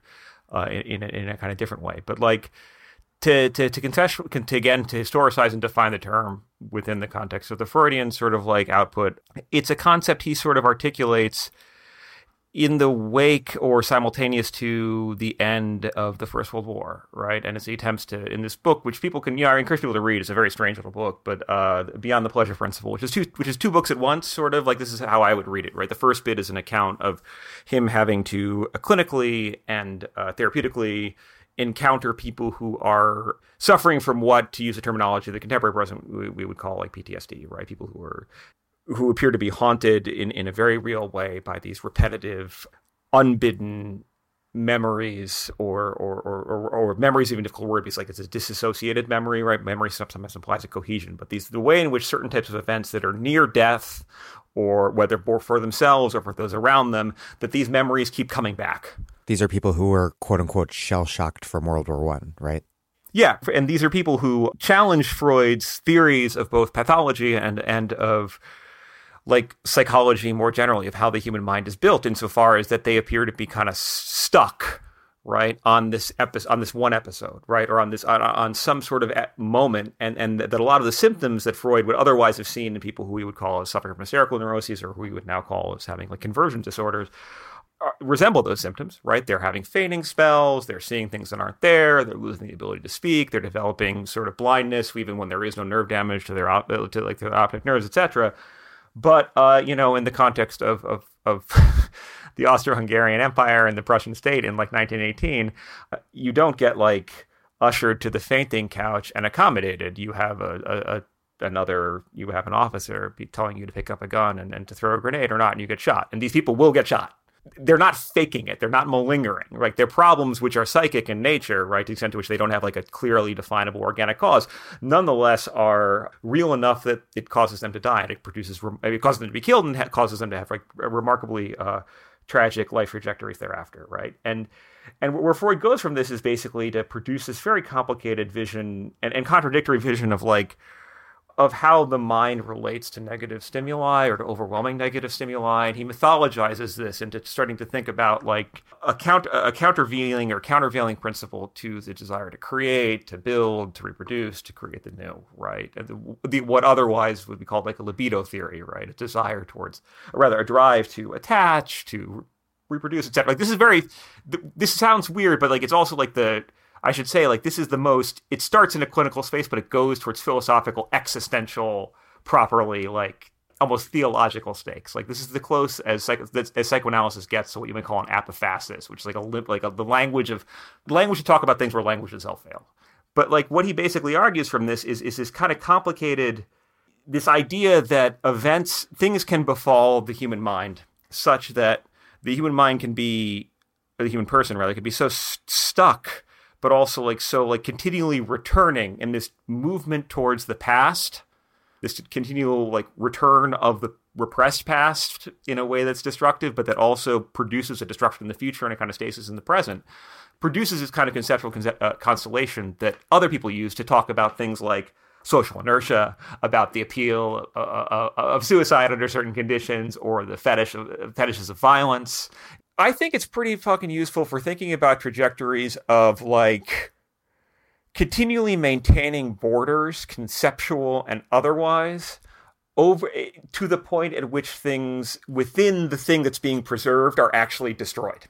The ways in which extensions or projections of self or desires to exert power actually produce a weakening within and an ultimate like turn back into a destruction of the self. Right, you can think about this in terms of like an autoimmunity function, or the way in which like guns are super cool prostheses for extending our power, right? You can shoot things that are very far away and they're fun as hell. But also they seem almost inevitably in many cases to be used on the people who are initially using them for the purposes of exerting force and projecting power, right? And I think whether it be describing something as granular as that, or the way in which an entire socius, if we want to think about a polity, a people, a civilization as in the mythic terms of that little organism, I think you can look at a lot of the things that we do, and I mean like late capitalist humans in the center of our like gerontocratic, like fellow petrocracy or whatever you want to call it, right? Like we're literally driving around in these cars that are fueled by the liquid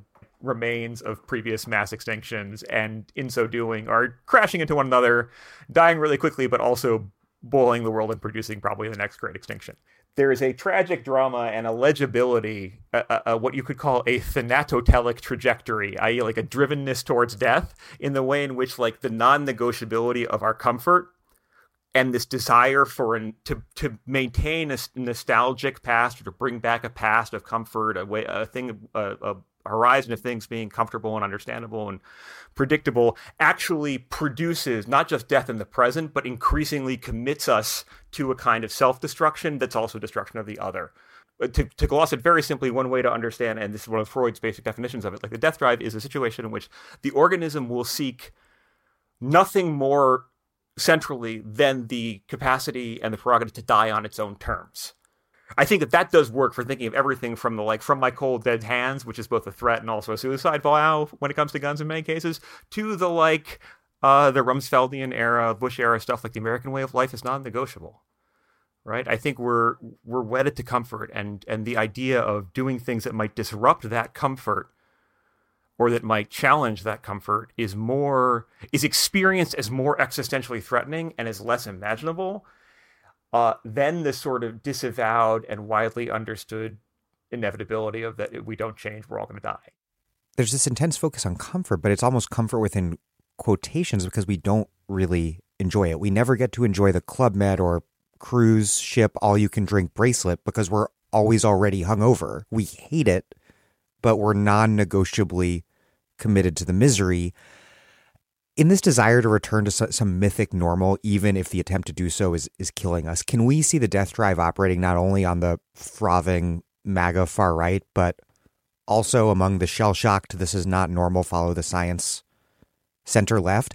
And if it does indeed pervade the broader body politic beyond the right, why is it that the MAGA-fied Republican Party has found itself to be so talented at tapping into these sick and violent vibes coursing through the country?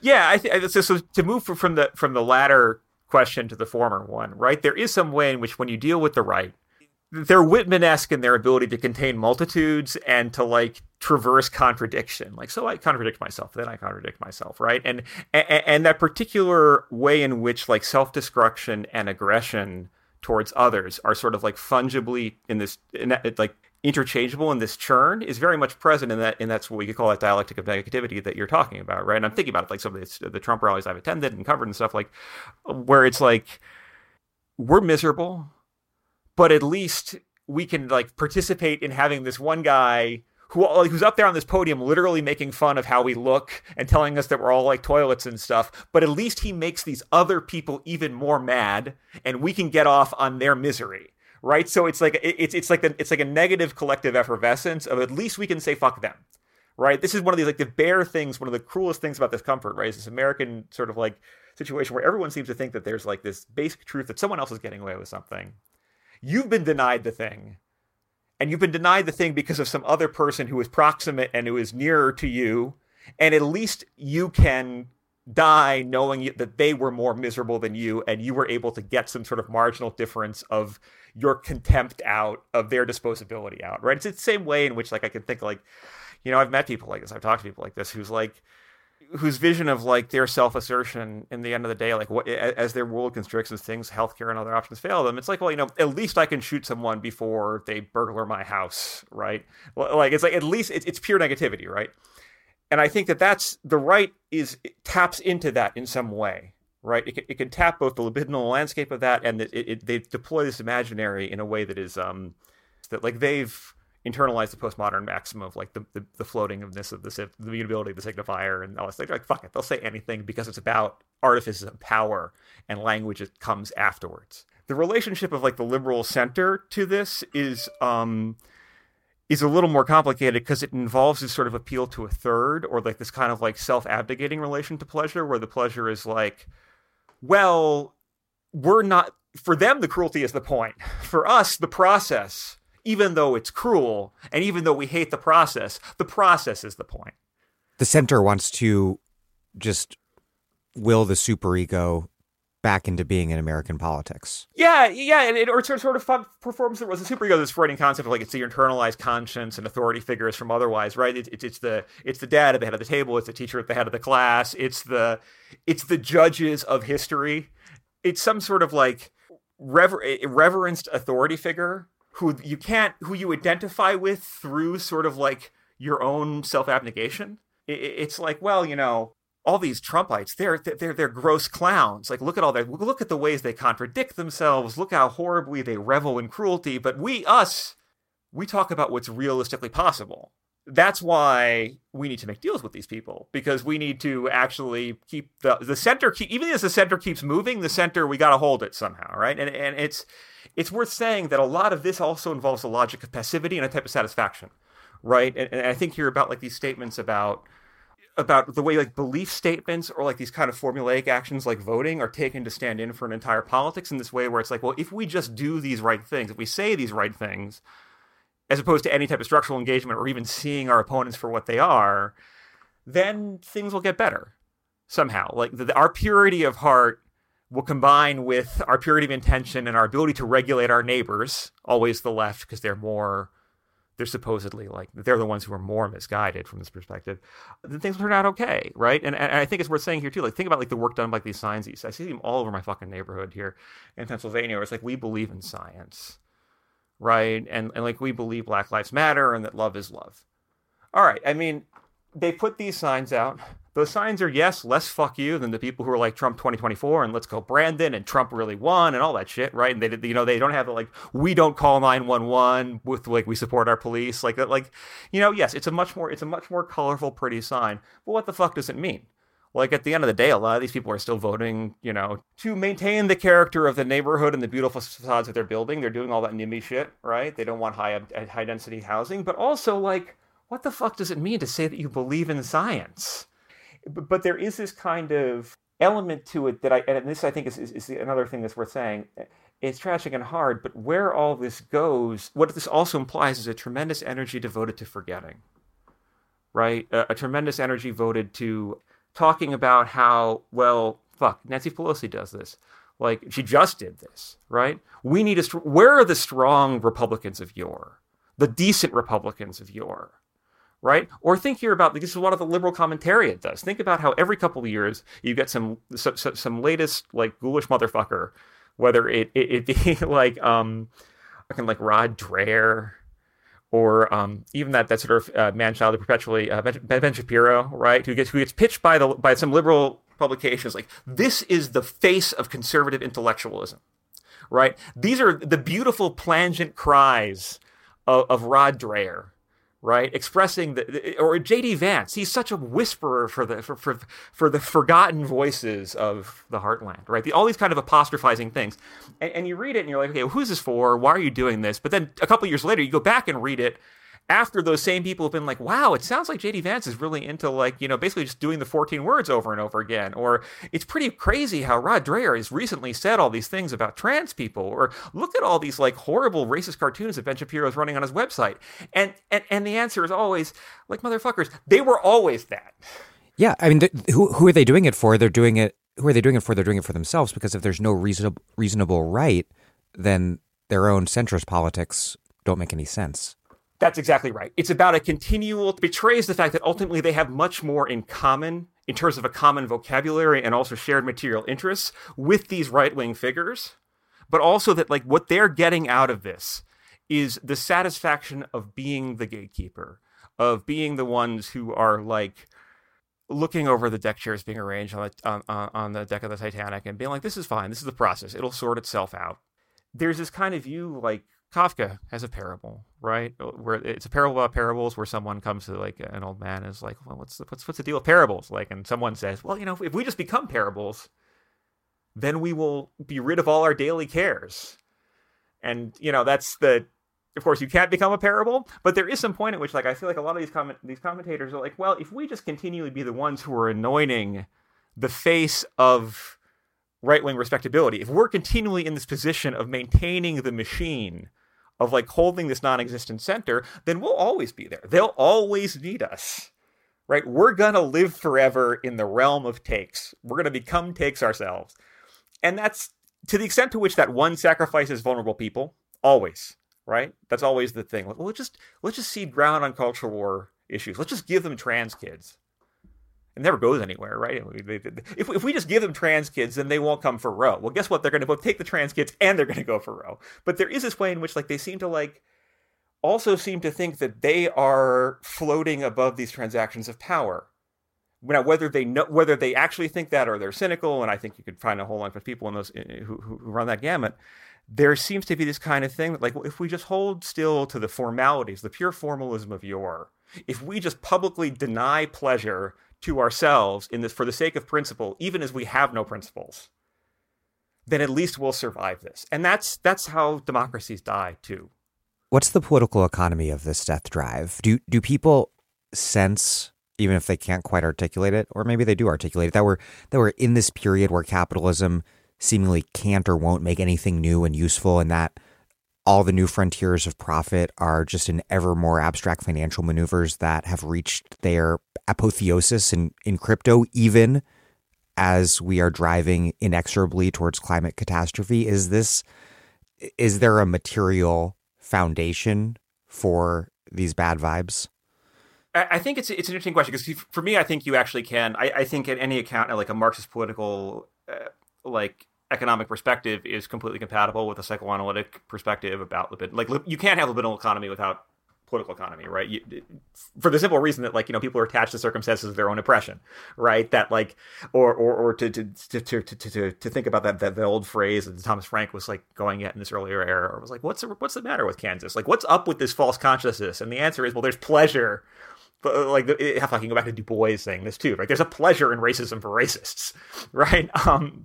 To think about, like, the motive satisfaction and the way in which, like, libidinal satisfactions can actually lead people to make material decisions and have material impacts, that's worth thinking about, right? And the point at which, like, like, completely fictive financial products are being, like, mined. I've seen this bit where they're putting Bitcoin mining facilities directly atop oil wells, right? They're just, like, burning the fuel.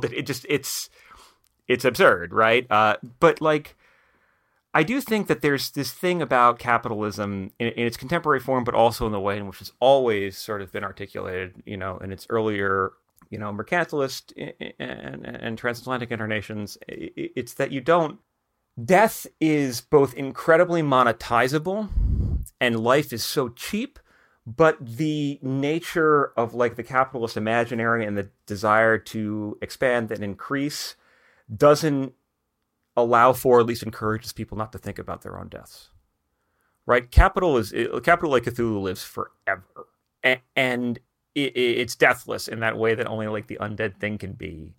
And I think about when you think about what passes for the fantasies or like the life projects of some of our supposedly greatest innovators and like our most successful people. I think you're on Jeff Bezos, Elon Musk, those motherfuckers, right?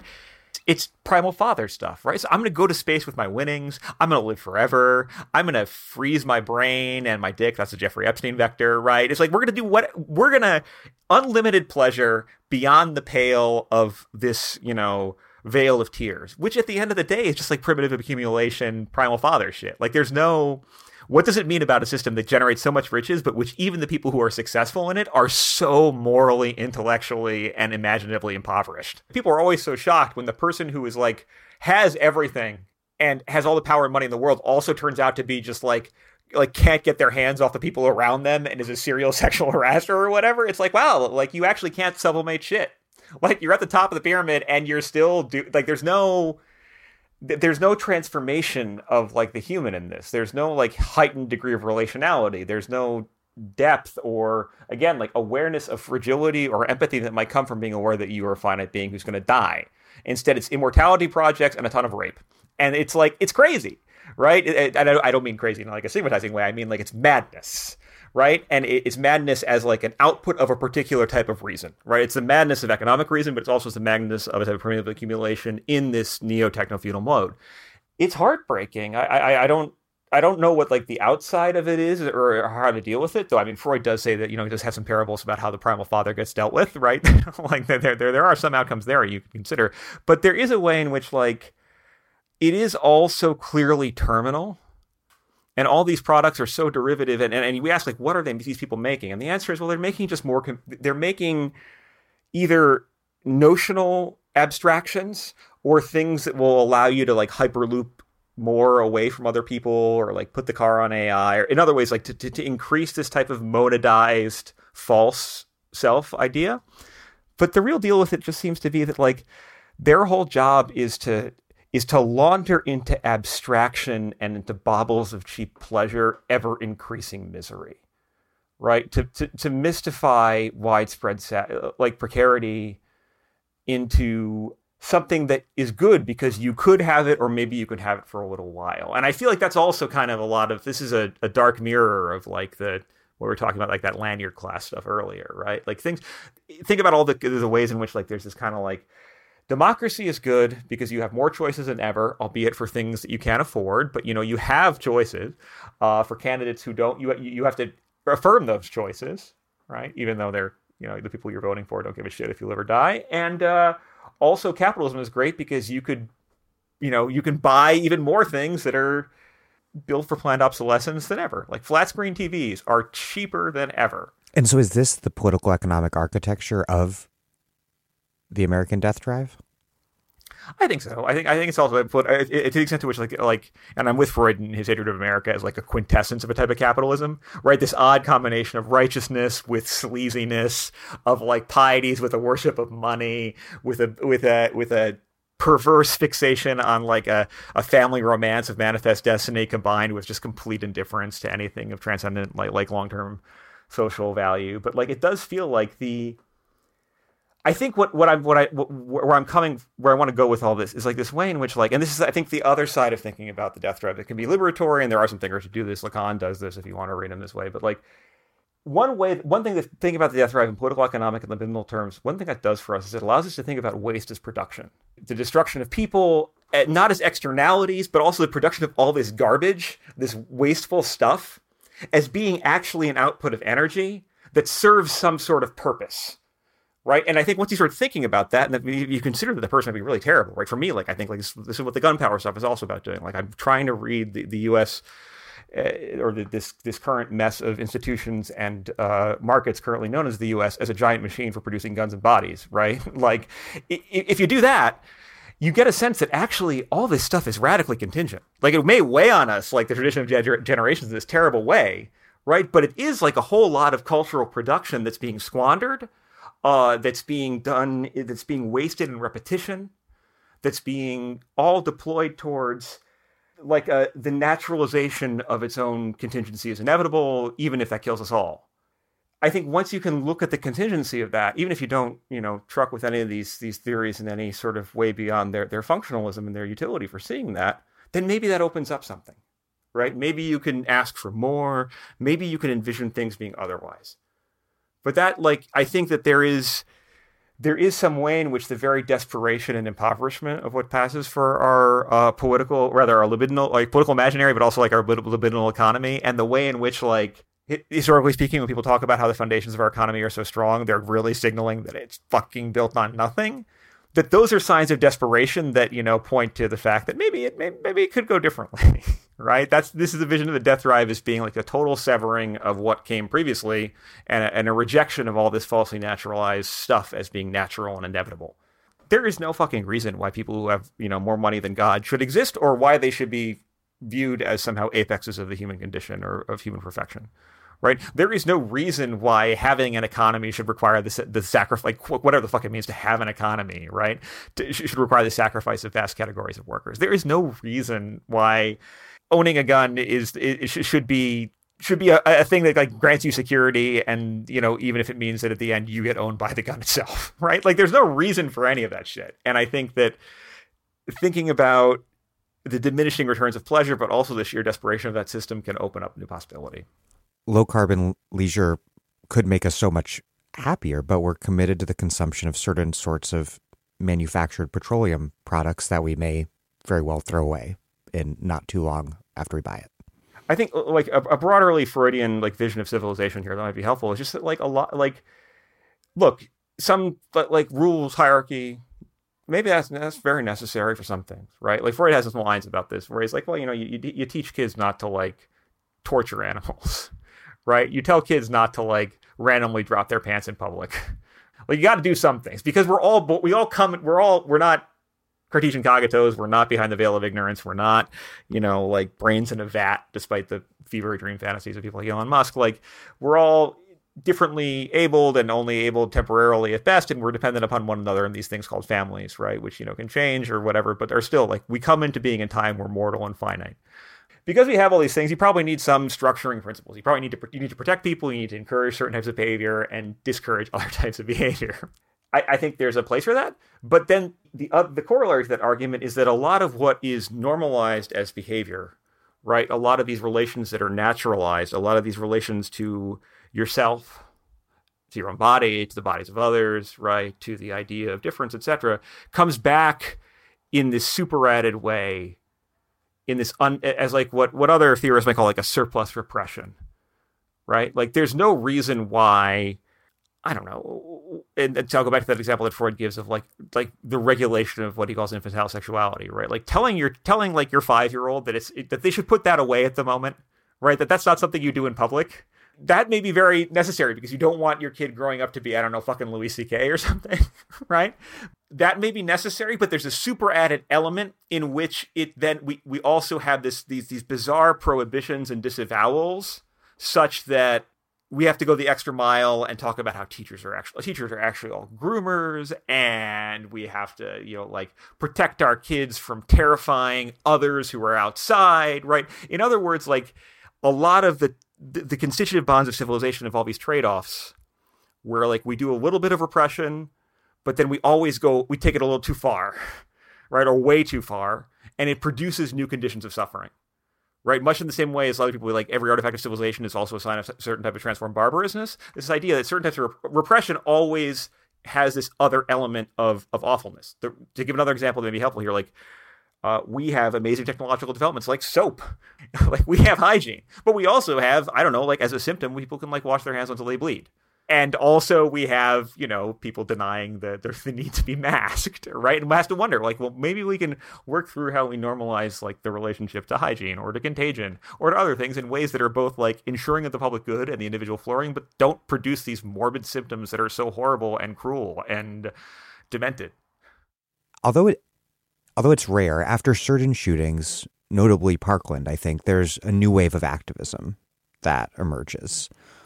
What sort of advice would you like your work to impart or at least suggest to that layer of young activists concerned with reducing gun violence? What sort of horizon do you think that they are or should be fighting for?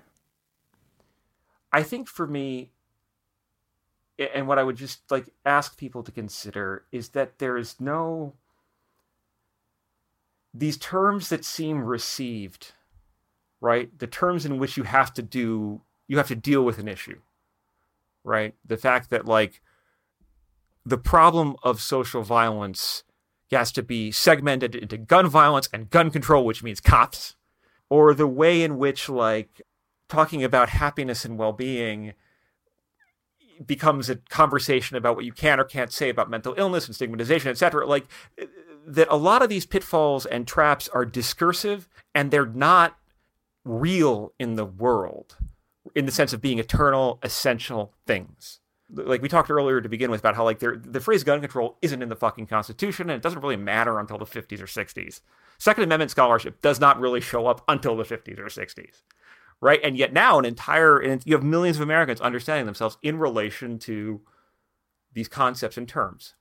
And on the one hand, that's depressing and sad. But on the other hand, that points to, like, if we want to be a little Gramscian about it, we could talk about it as a hegemony of common sense, right? Which can change. Certain terms become, through political activism, through being rejected, through being interrogated, through being tested against emergent and changing political realities, no longer have to be the terms by which people describe situations, by which people intervene in situations, by which people understand themselves. And so for me, if I would ask anything, it's just like, try and not get exhausted by the terms that you're given or to use them as the only way of looking at things. Develop multiple vocabularies for talking about the same problems. Like, you don't lose anything by being ambivalent, by being able to think two ways about the same concept or the same term, or using multiple terms for the same concept, or even thinking that maybe a concept is actually multiple concepts. Those movements of, like, resisting the immediate need to action in favor of, like, actually doing a little bit of reflection and considering that maybe you could produce your own vocabulary, or you can, like, take in what you need and leave what you don't, and continually revise that, like, to lean into the ambivalence of creation and to, like, create new things. Like, that seems to me like it's precisely because I can't articulate concrete solutions, and I won't articulate concrete solutions, but that seems to me to be the sine qua non for any type of organizing or thinking. And I think there are people who are leaning into that one way or another, whether it be in abolitionist sort of independent spaces or people who are thinking about gender in new ways. But, like, that refusal to accept received terms simply because they're received, and the willingness to create new ones and to test them, seems absolutely essential for conceiving and making a new future. Well, Patrick Blanchfield, thank you very much. It's always a pleasure. Thanks so much for having me, man.